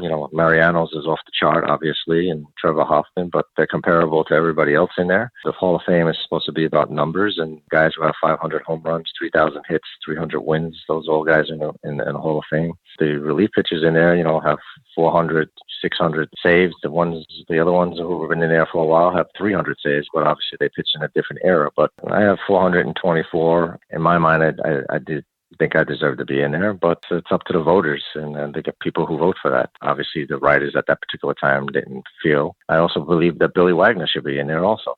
He's right behind me. Billy's statistics are much better than probably everybody in that Hall of Fame as far as that goes. But we'll see what happens. You have the Veterans Committee and the New Era Committee and what are the other committees that vote for players who fell off the ballot. I'm hoping that they see that and I'll be voted in. All is not lost. And for the listeners, you are part of, it's called the Today's Game electorate. And the way the voting rotation happens, it's the next vote for your bracket's going to be December 2022 for the class of 2023. And for this vote, I looked, you meet all the requirements. I mean, you just talked about saves. Is that the only thing you would hope that they take into consideration this time around? Longevity. I mean, I have a number of games I pitched in and games I finished. I think it was 1,100 games, over 1,100 games that I played in and pitched in, and that's the most. So my ERA has been really good. So my ERA has been under 2. So these are things that they consider, and we'll just have to see who is on that committee. The thing I like about that is that there are players that are voting for that too. That's how the Hall of Fame probably should be, is players voting for players to get in. We'll have to wait and see what happens, but I'm hoping that the vote goes my way next time.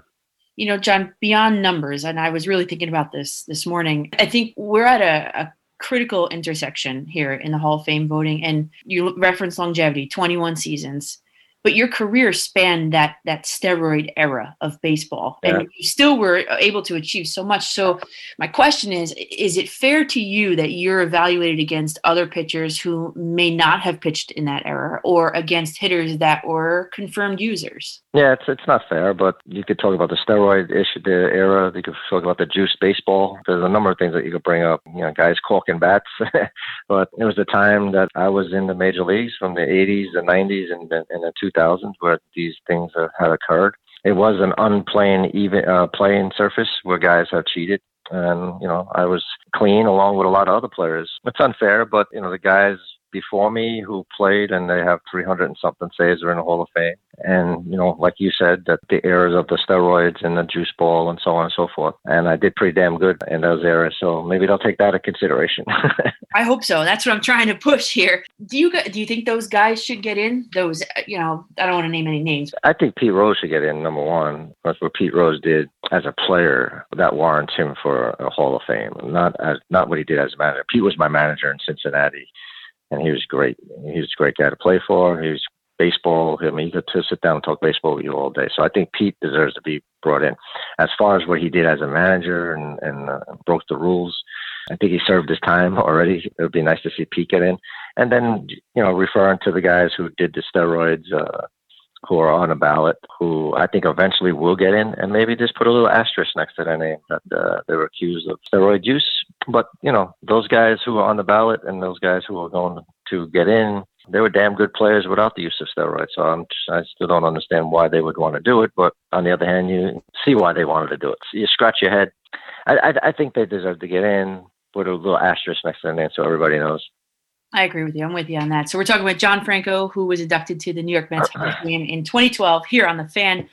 John, Mets fans have swiftly ushered in the Steve Cohen era with tweets of, "I'm going to do it. It's a no-brainer." He's bringing back Old Timers Day. And I just wanted to get this on the record. I'm sure I already know the answer here. Would you accept an invitation to play in the big game? Oh, absolutely. I mean, growing up as a Met fan, and you looked forward for the Old Timers Day, Banner Day, Bat Day. Those are great days. I remember going to the ballpark with my dad and brother, seeing your favorite players, obviously when they retire for Old Timers Day to get back. And just bring the history of the organization back. The Met organization has great history, and I think that's something that has been missing for a number of years. Bringing back the older players who played in the 70s and 60s and 80s and 90s, and just the camaraderie and to see the players and to show the fans that, hey, here's our history, here's our players. I think it's a great, great idea that he's going to do that. So give me the short list. Which 3 players are you taking with you in that game? Taken with me? What do you mean, on my team? Yeah. The ones who are in the best shape, that's for sure. Because when you get into those old Hall of Fame, those old timers games, you look at some of the guys and say, "Oh my God, what happened to you?" The one guy, he was probably in the best shape of his life when he played, but now they're so out of shape. But it doesn't matter. It's all for fun. I'm sure there's some guys who are in great shape and some guys who are probably still hitting, still pitching, still throwing. And then there are guys who haven't done nothing since they retired. I look forward to it. I think it'll be a lot of fun, not only for the older players and the organization, but the fans. What else would you like to be accomplished by the new owner? Well, just what he's doing.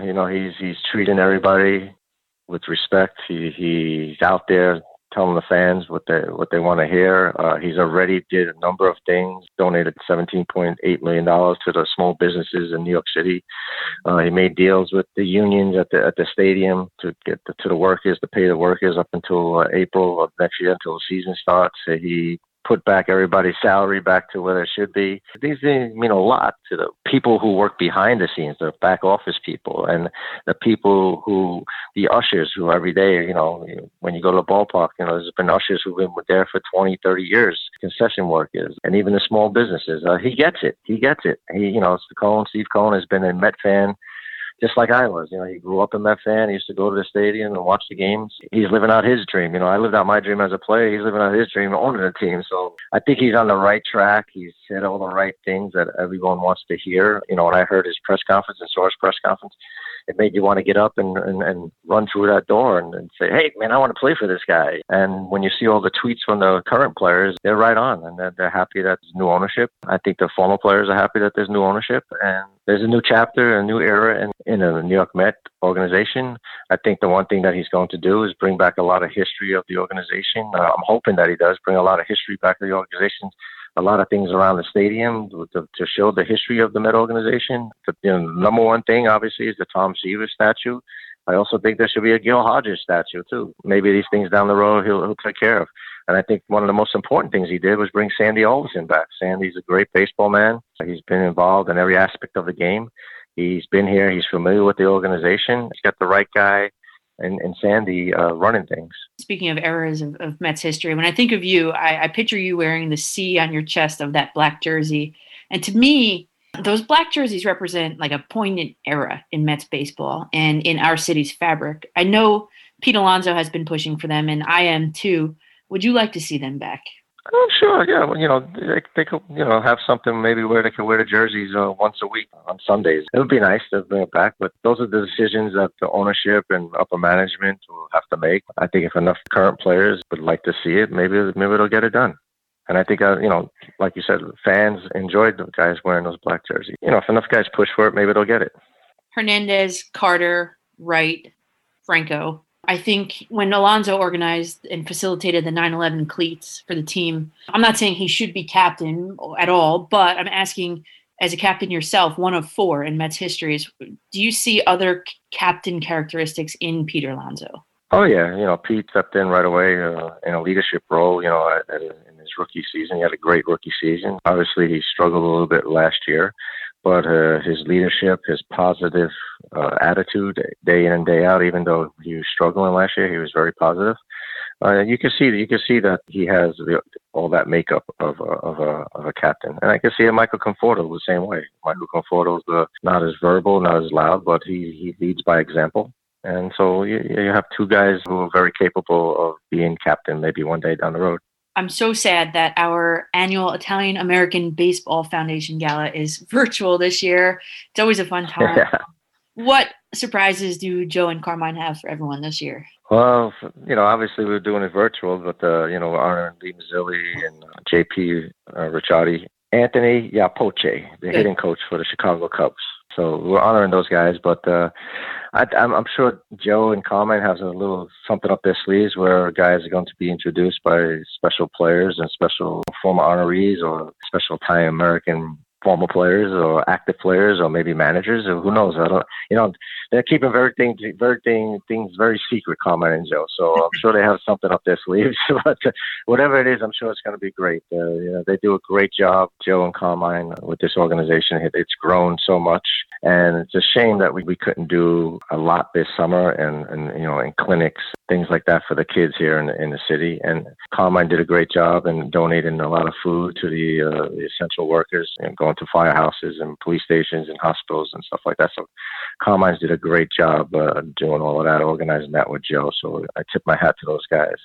They continue to move forward day in and day out to make this organization one of the top organizations. And we continue to honor Italian Americans who played the game of baseball, who worked in the front office of baseball, who are announcers, who are broadcasters, who are radio commentators, or people who work on the radio like yourself. So they do a great job, and they continue to do a job day in and day out to try to better this organization and try to help players in Italy. When we did clinics there the last couple of years, we went to Italy. If we can bring a couple of Italians from Italy over to play maybe college baseball, possibly in the pros, we've done our job trying to get baseball expanded in Italy. Obviously, soccer is the number one sport there, but baseball's coming along over there, and they love their baseball. They were like sponges when we were over there. They're taking up everything. So it was a lot of fun going over there, and they continue to do a great job. And they're in good hands, obviously, with the summer clinics that you put on. You coach the kids, and has that ignited a desire to coach maybe, let's say, this Mets team? Oh, absolutely. I always leave the door open. I never say no to nothing. If the right situation comes along, obviously, I would love to do it. That's for sure. John, thanks so much for joining us tonight. Daniel, thank you. Continued success. Be careful of the parking around that area. Thank you. I'm going to park in your driveway. All right. Take care. All right, I'll talk to you soon. If you're interested in checking out the Italian American Baseball Foundation's annual event, which is virtual this year, you can do so from the comfort of your own home. Join John and I on December 3rd at 8 p.m. at facebook.com. This is a live stream, facebook.com/Italian American Baseball Foundation. And the IABF is a 501c3 charitable organization. So if you want to consider making a donation, the website is iabf.foundation. And it's such a shame that a guy like John Franco, with all of the numbers he put up throughout the steroid era, got left off that ballot by 3 votes. He needed 5%. He missed it by 3 votes. So hopefully the era committee can pick it up for him, and hopefully he can get into the Hall of Fame with an era committee vote. I'm really hoping for him. And a question that I asked, probably I think my favorite question of the whole entire interview, was asking him who would he want on his team for Mets Old Timers Day. He was pretty, in one breath he said it was just for fun, and in the other breath he said he wants the guys in the best shape. So I guess I'm going to pose the same question to you, Mets fans in the audience. Who would you want to see play in a Mets Old Timers game? And I kind of have 2 tiers of players. I'm 32 years old, so I've seen my old timers are like Mike Piazza. He's like an old timer to me. So I would go Franco, Piazza, and Wright. I think David Wright might be a little too soon, but it would be nice to bring him back, obviously, right? For everybody to see him. Maybe he can coach or something. I don't know. And then you got the next tier, I would say, is Gooden, Hernandez, and Mookie Wilson. Those have to be must-haves. Those 6 guys: Franco, Piazza, Wright, Gooden, Hernandez, and Mookie Wilson for me. Anyway. And guys, it's week 11. We've talked so much baseball tonight. It's week 11. Danielle McCartan, Sports Radio 101.9 FM, The Fan, WFAN. Good morning, everybody. If you're just waking up at 5 a.m. on this Sunday morning, wake up. I'm just kidding. I'm Danielle McCartan with you on The Fan. There's Pat Boyle on the other side of the glass taking your phone calls, playing the music, playing the spots. Got a good team chemistry going here, you guys. We are going to reset it. We're going to talk a lot. We had a lot of Mets and Yankees stuff tonight. I know the Giants are on a bye week, but we did mention the fact that the New York Giants, although they are on a bye week, have had some drama. We are talking about some drama possibly surrounding DJ LeMahieu and which part of New York he's going to be playing in next year, if any. And of course, guys, we have a Jets game later today. The Jets are taking on the Chargers in LA. So lots to get to. One thing we did not mention just yet about this Joe Judge and Mark Colombo thing, and if you're just tuning in, apparently there was reported that there was a brawl or punches thrown by some Twitter account, I don't even know who it was, between Mark Colombo and Joe Judge. And in fact, that was repudiated emphatically by many, if not all, of the Giants beat reporters from every single outlet. So I trust friend of the show, Art Stapleton, and what he tweeted. So I wanted to bring to you guys what he tweeted. He said, there was indeed an issue between Judge and Colombo on the practice field, centering on the coaching of Nick Gates. Of course, Art Stapleton gets to the bottom of it. Joe Judge wanted Gates to use a new technique, and the old technique was still showing up. Okay, clearly, right? That's what happens when you coach kids and coach players, right? Judge worked with Gates to correct it, and Colombo didn't appreciate it, which makes me read between the lines and say Colombo didn't correct it to be what Judge wanted it to be. That's me, though. And Art Stapleton then says, Judge wanted a full rotation at guard and tackle last week and talked all through prep about it.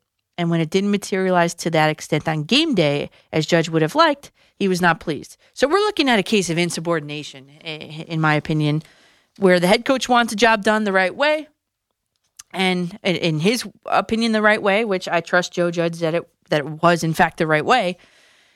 He's got an assistant coach below him that didn't either embrace the technique or didn't feel the need to do it, especially after having talked through it on pregame prep and everything. So I think in that sense, and these are more details, obviously, I think in that sense that Joe Judge is absolutely correct in one, talking with Mark Colombo about it. Apparently it blew up. I don't know who was at fault, who escalated the situation. No one was there, and no one's really going to ever really know that. But if your coach is doing something that you didn't want them to do and you got involved and you saw it firsthand, you bring in a consultant that you worked with that the guy also has a relationship with as a player-coach relationship. So Dave DeGuglielmo, who was the consultant that was brought in, was Mark Colombo's coach in Indianapolis. And Colombo said, I learned more from you than in any of my other 11 seasons in the league. So obviously there was a relationship. I think Joe Judge thought he was doing a good thing. I think Mark Colombo took that as, oh my God, someone's encroaching upon my job. It simmered over the course of a couple weeks, it sounds like, and then it just blew up. But no, there were no punches thrown. And Joe Judge ended up firing him on the spot. So there's that. Joe Judge is the man in charge, if that didn't solidify it for you after that Golden Tate drama too. Then, gotten a lot of phone calls on DJ LeMahieu. I don't know what the Yankees are waiting for because a new team wants to take DJ LeMahieu to the dance, and it's the Washington Nationals courting him. And, apparently DJ only has eyes for the Yankees, but, it's November 22nd now, and why haven't we heard anything about what's going on with them? We know he turned down the $18.9 million qualifying offer, but really there's nothing else beyond that. Jack Curry saying that DJ's agent believes his client is worth the 5-year, probably greater than $100 million category. Of course, an agent's going to say that. The agent is also tied to how much money DJ LeMahieu ends up making. Apparently, the Yankees play-by-play TV voice Michael Kay is reporting that the Yankees are willing to go 3 to 4 years with him, and reports are that he wants a 5-year deal. So my question to Yankees fans is that 5th year a deal breaker? Because DJ LeMahieu is 32 years old right now, and mid-season he's going to turn 33. So you want to lock him up through 38 years old? Is he going to be the same player at 38 as he is at 33 based on his style of play? Second base is a very rangy position. A 38-year-old playing second base, I'm not so sure.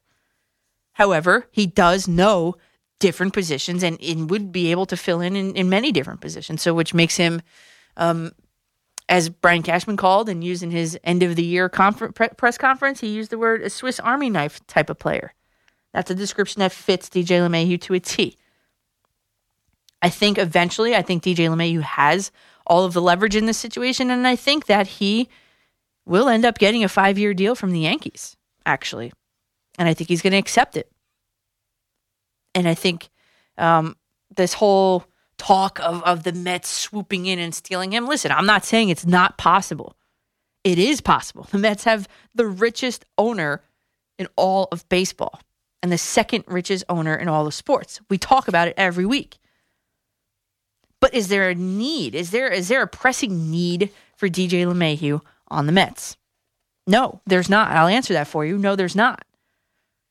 The Yankees, if they didn't come out with DJ LeMahieu, if they didn't come back with DJ LeMahieu after this free agency period, I mean, the Yankees would be in a dire position. They need DJ LeMahieu. They need his approach at the plate. They need his glove in the field. The Mets, not so much.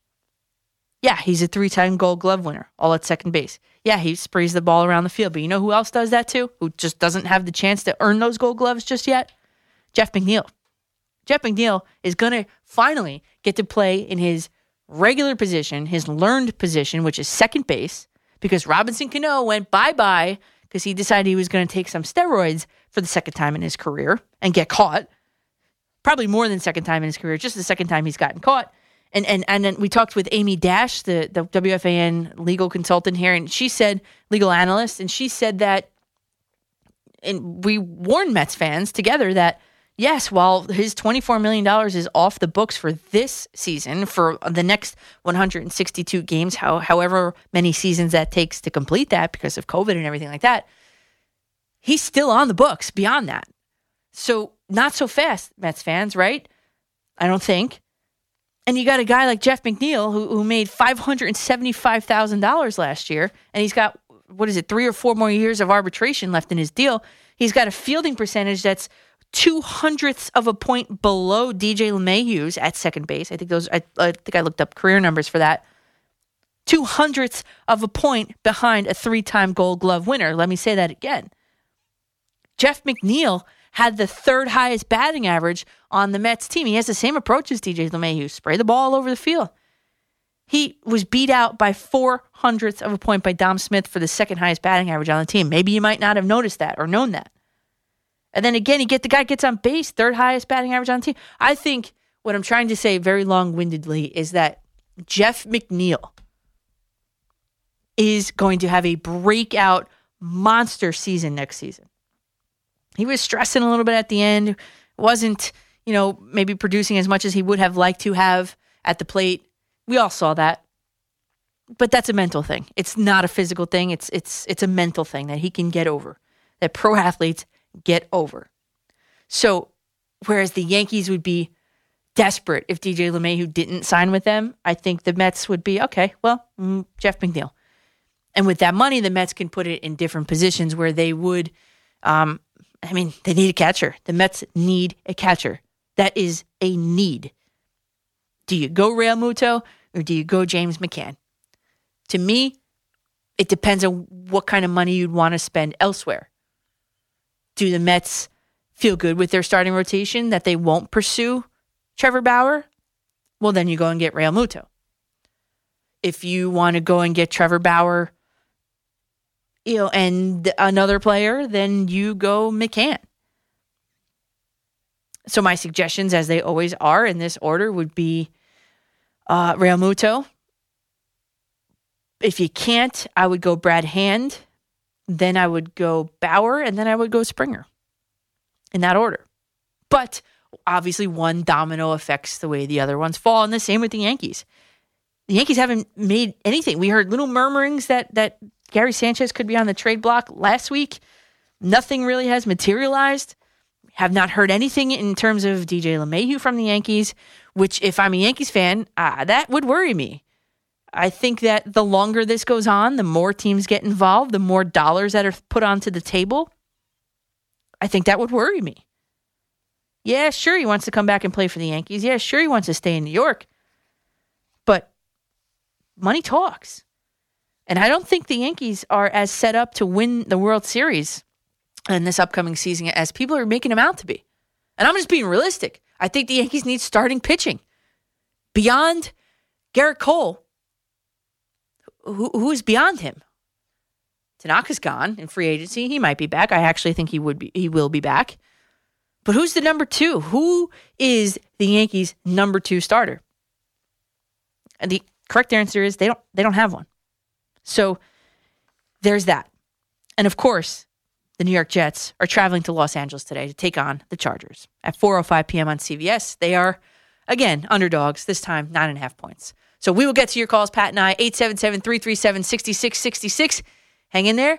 I'll get to you right after this short break. I'm Danielle McCartan on The Fan.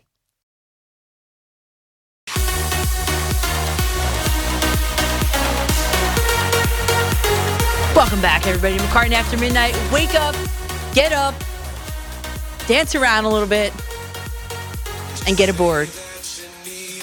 877-337-6666 is the phone number.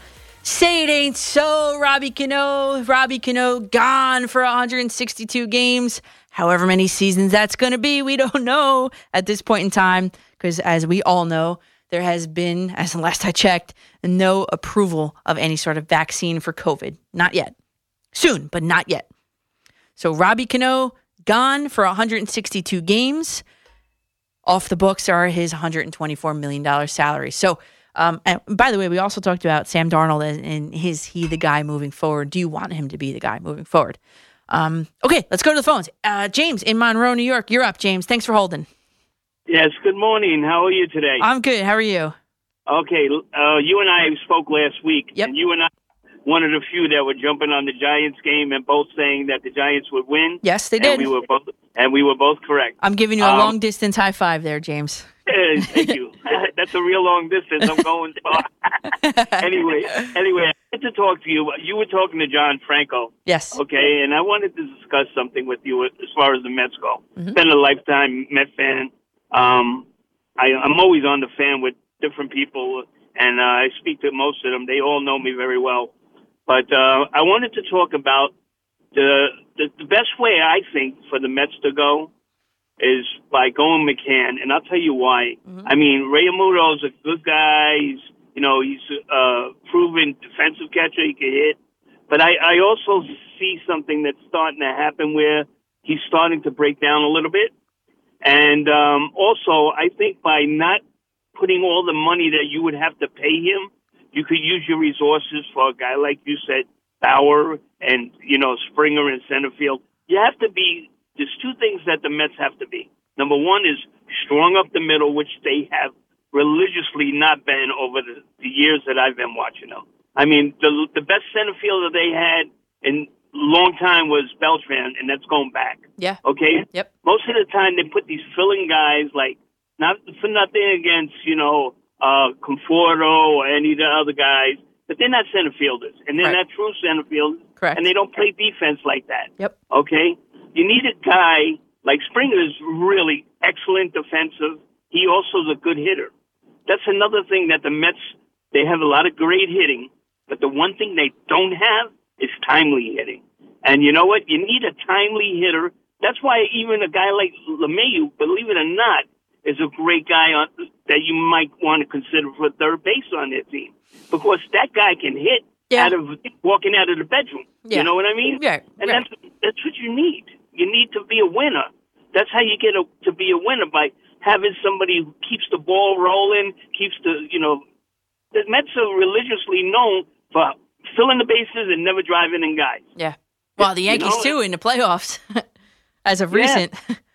Well, Yankees depend a lot more on the big home runs and stuff like that. Yeah. But I'm talking about, like, last year, Dominic Smith had such a great year for the Mets last year. He did. He had a phenomenal year. So did McNeil. But the point being is that you have guys like Conforto, okay? He hits well, but in clutch situations, he's the zero. Oh, you know what? Wait, James, my dad and I were watching the Met game one day, and we had this argument. We had this argument, and he was like, watch, runner in scoring position, he's not going to get it done. I said, Dad, he's going to get it done. Guess who was right? Me. He had a base hit. So maybe it's a small sample size. You were right for once out of 75. I looked over at from the couch to the chair, and I looked at him, and I just nodded, and he was like, all right. But he'll remember that, because he's going to say to you next time, see, I told you so. Yeah, I know. I know he will. I know. My dad's a big Met fan. Yeah, I know what you're saying. Yes. And bringing in Bauer is a no-brainer. I mean, you put him behind DeGrom, and you got 1-2 punch that nobody in baseball will have. I'm telling you. Yeah. Nobody. I just think that a good 1-2 punch would be, I mean, I know we have to get there eventually, but it would be DeGrom, Syndergaard, Stroman, and then, because the Mets have had so many problems with the back end of their bullpen, I think Hand would be that guy. Make Edwin Diaz the eighth inning setup guy. Yeah, but he's a good reliever that you can bring in at not a large price. You may pay $10 million for him, but you could bring a guy like that in. Yeah. You know what I'm saying? Yep. But, Syndergaard, you can't depend on Syndergaard right now. Yeah, I know. I mean, he's rehabbing. He looks okay, but you don't know what it's going to transform when you put him on the field. Correct. You just don't know. Right. And he's psyched. He likes the new owner. He's going to say, well, I'm going to give 100%. Well, you should have gave 100% all the time if you felt that way. But, yeah, wow. My point being is that I think the Mets will go in a good direction. They're going to build a farm club. They're going to do all the right things. Right. And I love this owner. This owner's like from the heart. And I also think they should bring back Bat Day. You know that? Bat the Day. Kid. There's another suggestion. I have a bat, and thanks for the call, James. I appreciate it. And John Franco brought it up in the conversation. Bat Day. I have a bat. We went to Bat Day in 1997, I want to say, at Yankee Stadium. I still have that bat. It's a wooden bat that I still have. and my brother too. Now, though, I think nowadays giving out bats, they might have to give them out on like the way out, possibly, not on the way in. I mean, I was a kid. I don't know how they did it in 1997, but yeah, Bat Day would be amazing. I love Bat Day. Actually, all right, maybe I'll admit it. The Yankees had Bat Day not long ago. Maybe I want to say about 6 years or so ago. They had Brett Gardner Bat Day, the black bat. I had a group there. I had a Yankees group of like 40, 45 people there. And I wanted a bat so bad. And I walked up to the lady and I said, listen, I have a group of 45 people here, which I did. 45, 40, whatever it was. I said, you think it's for kids under like 13? And I know I'm going to get some hate tweets for this, but I asked her for a bat. She gave me one. I don't know if I'm allowed to say that. And I'm sure people are going to hate on me. They're for the kids. They're for the kids. I think one of the suggestions I saw to Steve Cohen was for like things like Bobblehead Day, have enough for everybody so people don't have to wait online for like these ridiculous amounts of hours. I remember I was at Yankee Stadium once. My cousin gave me his tickets and he's like, Danielle, I need you just to get all I need from you. Take the tickets for free. Get me a bobblehead. Well, it happened to be the day that the bobblehead shipment was delayed and there were more people in Yankee Stadium online for these bobbleheads through like the entire, like, the ramps going up and down the sections than there were sitting in their seats. I said, I'm not waiting on this line. I sent them pictures of it. It made the news and everything. So yeah, that would be another suggestion I would do. Make sure you have enough giveaways for everybody. I think that's simple, unless it's geared towards, it's really kids, but come on. Sparky, Dobbs Ferry. Sparky, what's up this week? Oh, not much. First of all, I want to wish you and your family a happy Thanksgiving. You too. Thank you. Oh, you're welcome. Now, as far as Robinson Cano, the Mets should be forced to pay his salary as a penalty for stupidity. Oh, wow. That's one school of thought. No, you know what? Because think about it. When they traded for him, he had just finished his first drug suspension. Yes. Okay? And, when that happened, when he first got caught, there were rumors about people wanting to trade for him and everything. And I called a fan like a month before he got caught. And I'm like, anybody that would take this guy on is crazy. Yeah. Because all you have to do is look at him. When he first came up with the Yankees, he was really thin. And now he has arms like an outside linebacker. I know. And his neck and his... I know. I get it. I mean, Coach, nobody's body changes like that, even if they have more spinach than Popeye. It just doesn't work. I know. But then you could also look at it, too, and the other point of view, just to give you another point of view, would be, okay, yes, the Mets were silly to trade for him after he was caught, but since he was caught, since he was suspended at such a late stage in his career, you'd think he would have learned his lesson. That's just another school of thought. You would think so, right? You would. I mean, I know I would. But again, I wouldn't be doing it to begin with. Oh, you kidding? My parents, God rest their souls, they would. If I ever did something like that, my parents, forget about it. I'd have to look for a new country to live in. But now back to LeMahieu. God forbid. But let's say the Yanks end up blowing it. I wish they would bring back Didi. Yes. Because you know what? In many ways, I feel like the Yankees owe that guy a lot. Because he took so much pressure off of the organization when he came in. Just, think about it. He's replacing a guy in Jeter who only had 3,400 hits. Yep. First ballot, Hall of Famer, the whole thing. Yeah. Oh, it's amazing. Yep. And now the last thing about the coach from the Giants, Colombo. Mm-hmm. Nothing for nothing. I think Colombo's 100% at fault because all he had to do is say, Coach Judge, can we please talk in private? Right, exactly.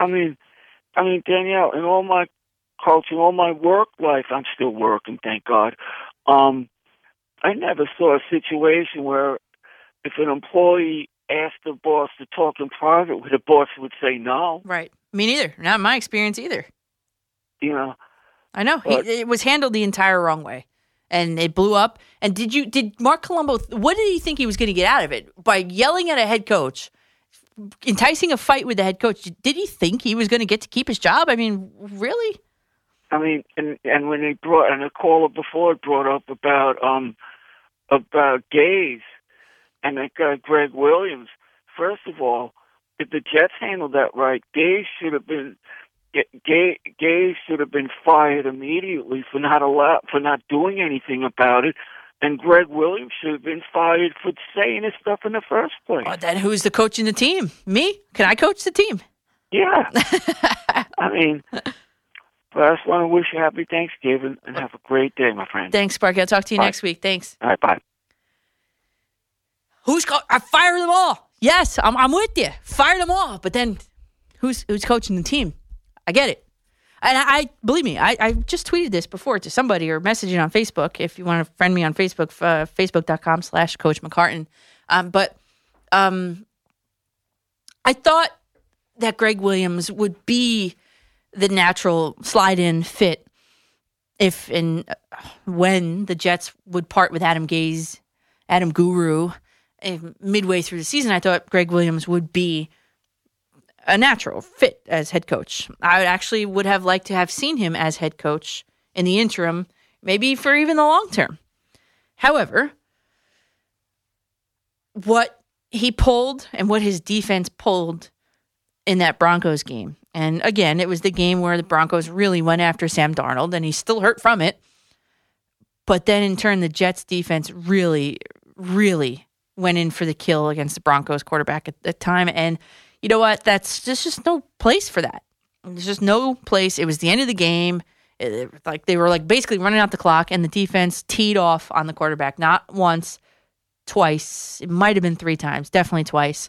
It's just that's not how I coach my teams, and that's not how any team should be coached. That's it. That's the bottom line. So yeah, fire them both. Sure. There's just no replacement, unfortunately, and the Jets are in just a real tough spot with that, I think.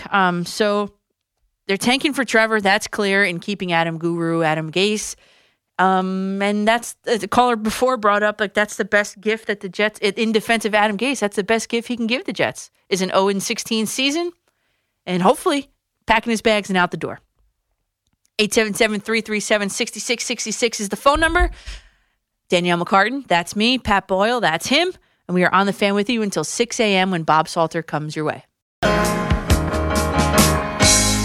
Hey, what's going on? It's the Moose. Coming up Monday after Boomer and Gio at 10 a.m., it's Moose and Maggie right here on the fan, reacting to Jets and Chargers in L.A. Flacco at quarterback. Yeah, the one game that everyone had circled on the Week 11 slate, plus NBA free agency in full swing. Join us at 10 a.m. on Sports Radio 101.9 FM and radio.com.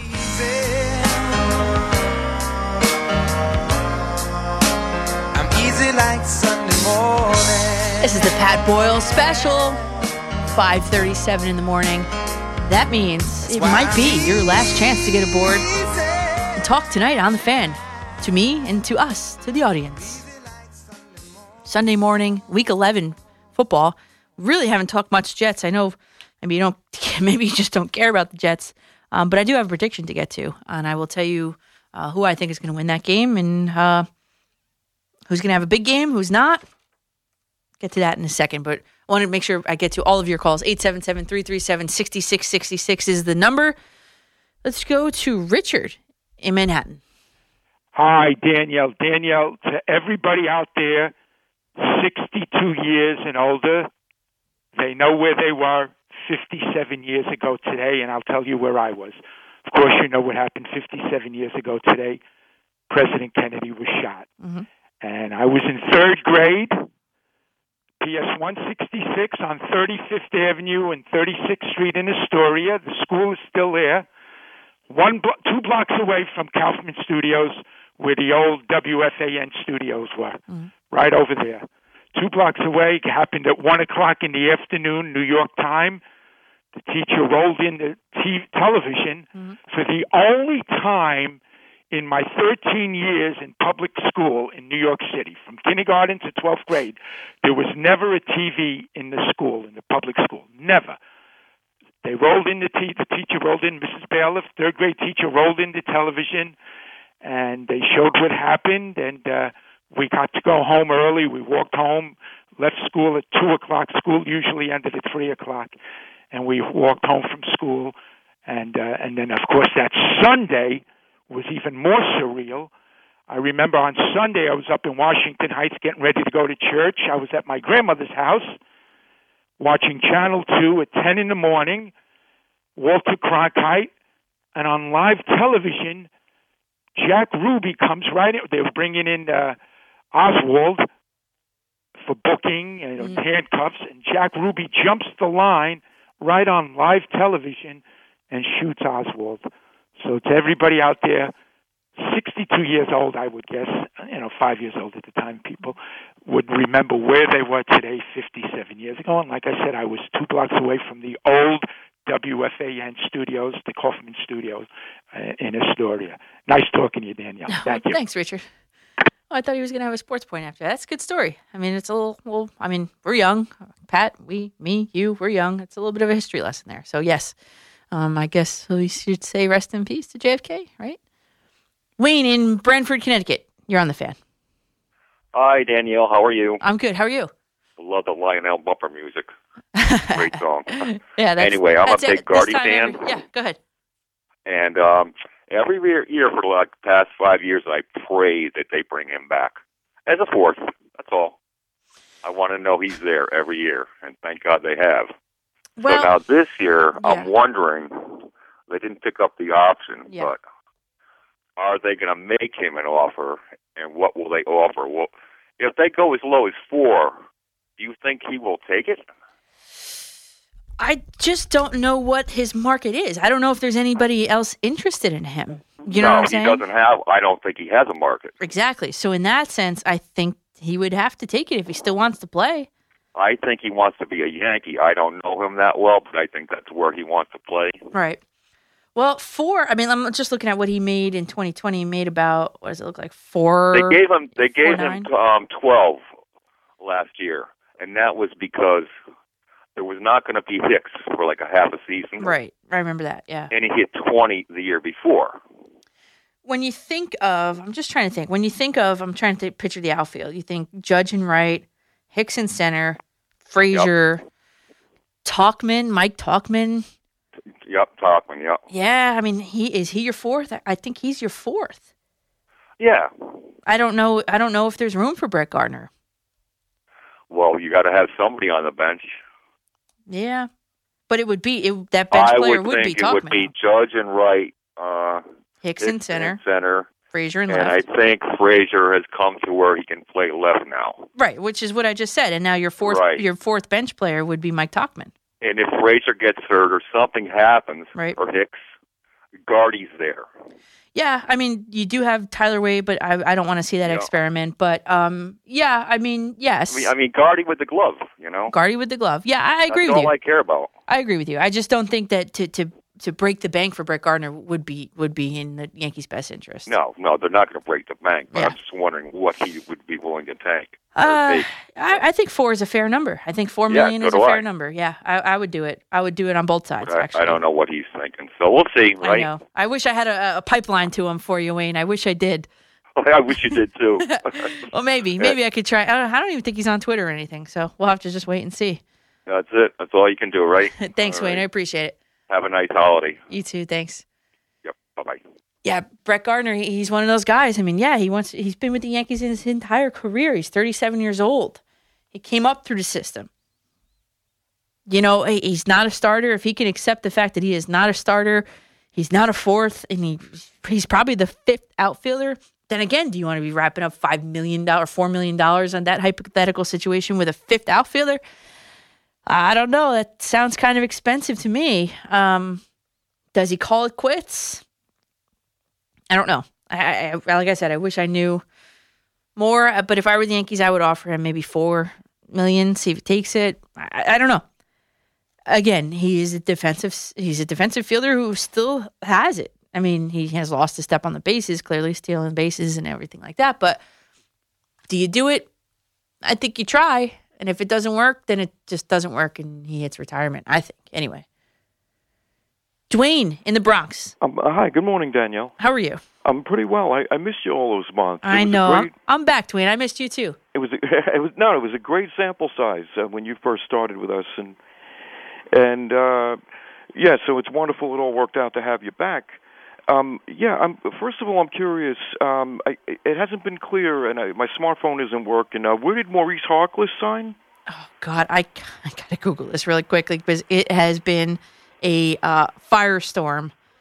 I could not keep up with it, to be honest with you. Maybe Phoenix or, someplace. He didn't stay. Yeah, no, he did not stay. Maurice Harkless ended up with the Heat. Wow. Yeah, they needed someone, right. Yeah, some offense if he deal. can provide it. Yeah. And I'm just right on the note, like the last caller happened to mention the outfield scheme. It's a shame there hasn't been a way to integrate Miguel Andujar into, at least about 4 or 5 days a week. He's young. They had him play in a bunch of different positions last spring, this past spring training, and, he'd be serviceable. And it's a shame, Urshela hit well, but it's just between a rock and a hard place where a lot of the lesser teams wouldn't want him because he's arbitration eligible. He had that great rookie year.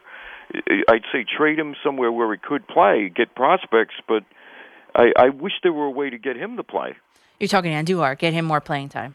Right, Miguel Andujar. I know, and I think, where would he fit in? I don't know. Third base, it's locked up. Gio Urshela was a Gold Glove finalist for third base, so he's not going to get it there. Right, and he hits enough, he wouldn't just be Andujar's caddy. Right. Plus he's affordable. Does he play left field? He doesn't do well in left field.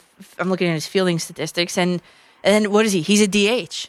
And then who else do they have DH? Oh, that's right. Giancarlo Stanton is locked up as the DH, which I couldn't stand the contract when it happened, but here we are. I don't know. I actually think Andujar is trade bait, I think. But. Right, it's just not every team would want him as he gets into arbitration. Exactly, yeah. Business end of things. Right.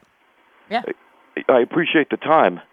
Yeah, I appreciate the call, Dwayne, and it's thought-provoking at the very least. I mean, Miguel Andujar, what do you do with him? I mean, you can't leave him in the minor leagues for so long, and there's only so much, what are you going to do with him? The alternate site, I think he's trade bait.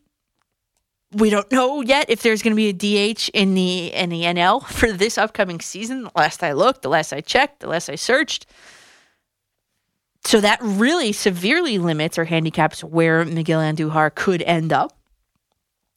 We talked before about this too, about all these players are playing in all these different positions, and it's just I don't like it. And who we were talking about specifically was Ahmed Rosario, where the Mets are trying this new thing where they want to try him in different positions. No, the guy is just coming onto his own as the Mets shortstop. Don't shove him all around the infield and divorce the outfield. As a player myself, as a shortstop myself, I mean, I talked about this.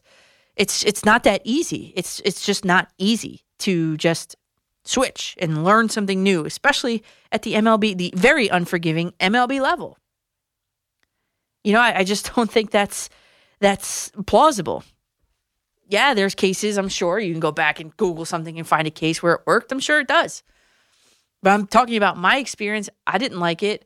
I didn't like playing third base. I didn't like playing second base. And I didn't play outfield till my women's league softball game last year. They made me do it.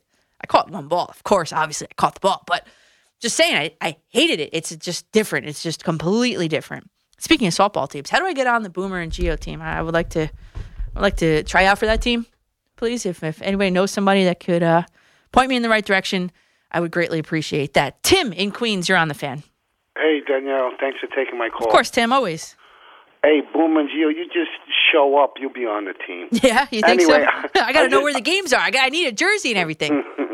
But anyway, I just want to ask you a question about Sam Darnold. Oh, Sam. Yeah, poor Sam. And if it's just hypothetically, the Jets. Yep. It's a sad state of affairs. If they do go 0-16 and they get that quarterback, yeah. What he's gone, or what? He's got to be gone, right? Yeah, initially, before all this, consecutive weeks without playing. But initially, I was like, you know what? They've got a ton of picks. They could trade back and get even more, and then they could build around him. I still think he's got talent. He might be a bust. Then all these injuries started happening, and it started to change my mind. I think the guy has talent. I think he's been completely hindered by the fact that his head coach is inept. That's true. Over all the course of all of the years, that he's been with the team, because they came in. Bell didn't help leaving. Right. His top three wide receivers in Perriman, Crowder, and Denzel Mims, who they drafted, with him under center, they have never played together. They've had, I think, 5 different offensive line combinations when the kid was under center this season so far. They never put him in a good position to succeed. I feel bad for him because I was a fan of Me his. too.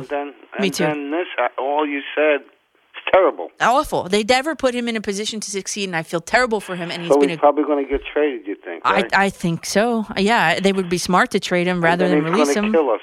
I know, and he's going to be the next Ryan Tannehill who gets out from Adam Gase's clutches and it almost is the comeback player of the year. Yes, guaranteed. I put money on it. It's classic Jets. Yeah, and Tim, what would be classic Jets if the Jets go ahead and beat the Chargers later today? That would be classic and Jets. And then that's going to happen. We'll be the first. It's the last game of the season. We'll win a game. Yeah, no, I think this is going to be. Chargers have played every single team within one possession so far, 2 overtime games. This is the game. This is going to be the one. It's hard to watch. It's hard to watch is right. I know. Well, thanks for taking my call, Danielle, and best of luck to you. Thanks, Tim. Stay healthy. You too. Talk to you next week. Poor Sam Darnold. I mean, I feel so bad for him. I really do.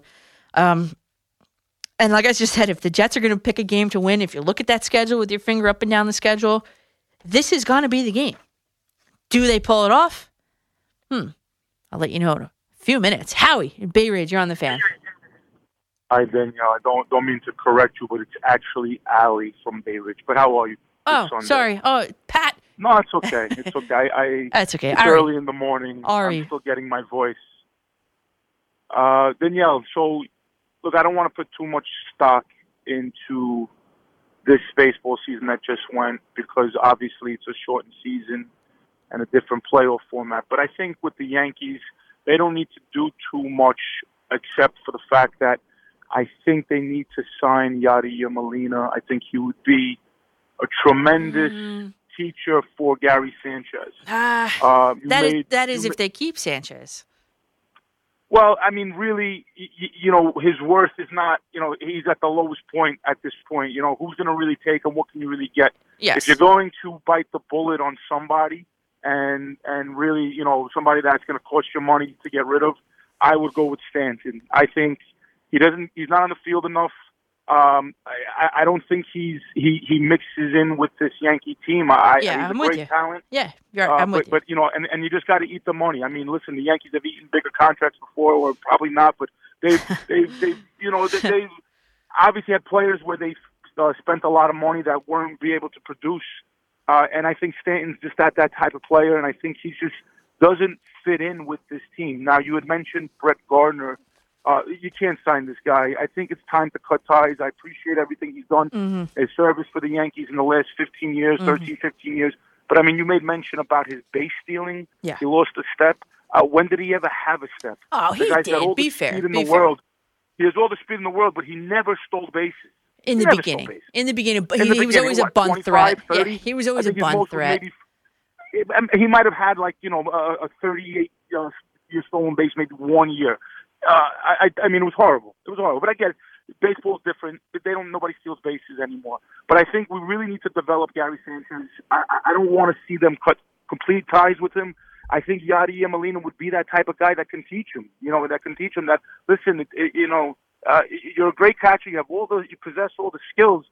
You just got to be able to, focus more. I think he has a focus problem, Gary Sanchez. But with that being said, I don't think you can't look at this season and say that the Yankees were, did this, I got to fix that, because, again, it was just, with the circumstances, it really was, kind of like a weird year, right? I mean, we all can agree on that. Yeah, Howie, we can all agree on that, and thank you. Sorry, I didn't mean to cut you off there, but Pat's telling me I have to go to break here. But very, very quickly, Brett Gardner stole, 2010, 11, 12, about 50 bases, and he really fell off.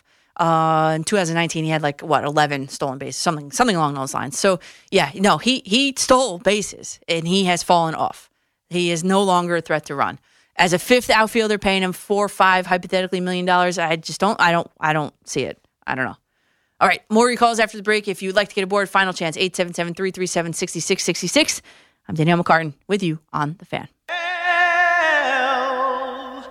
You know you make me wanna shout, kick my heels up and shout, throw my hands up and shout, throw my head back and Are the Jets going to make you scream and shout today?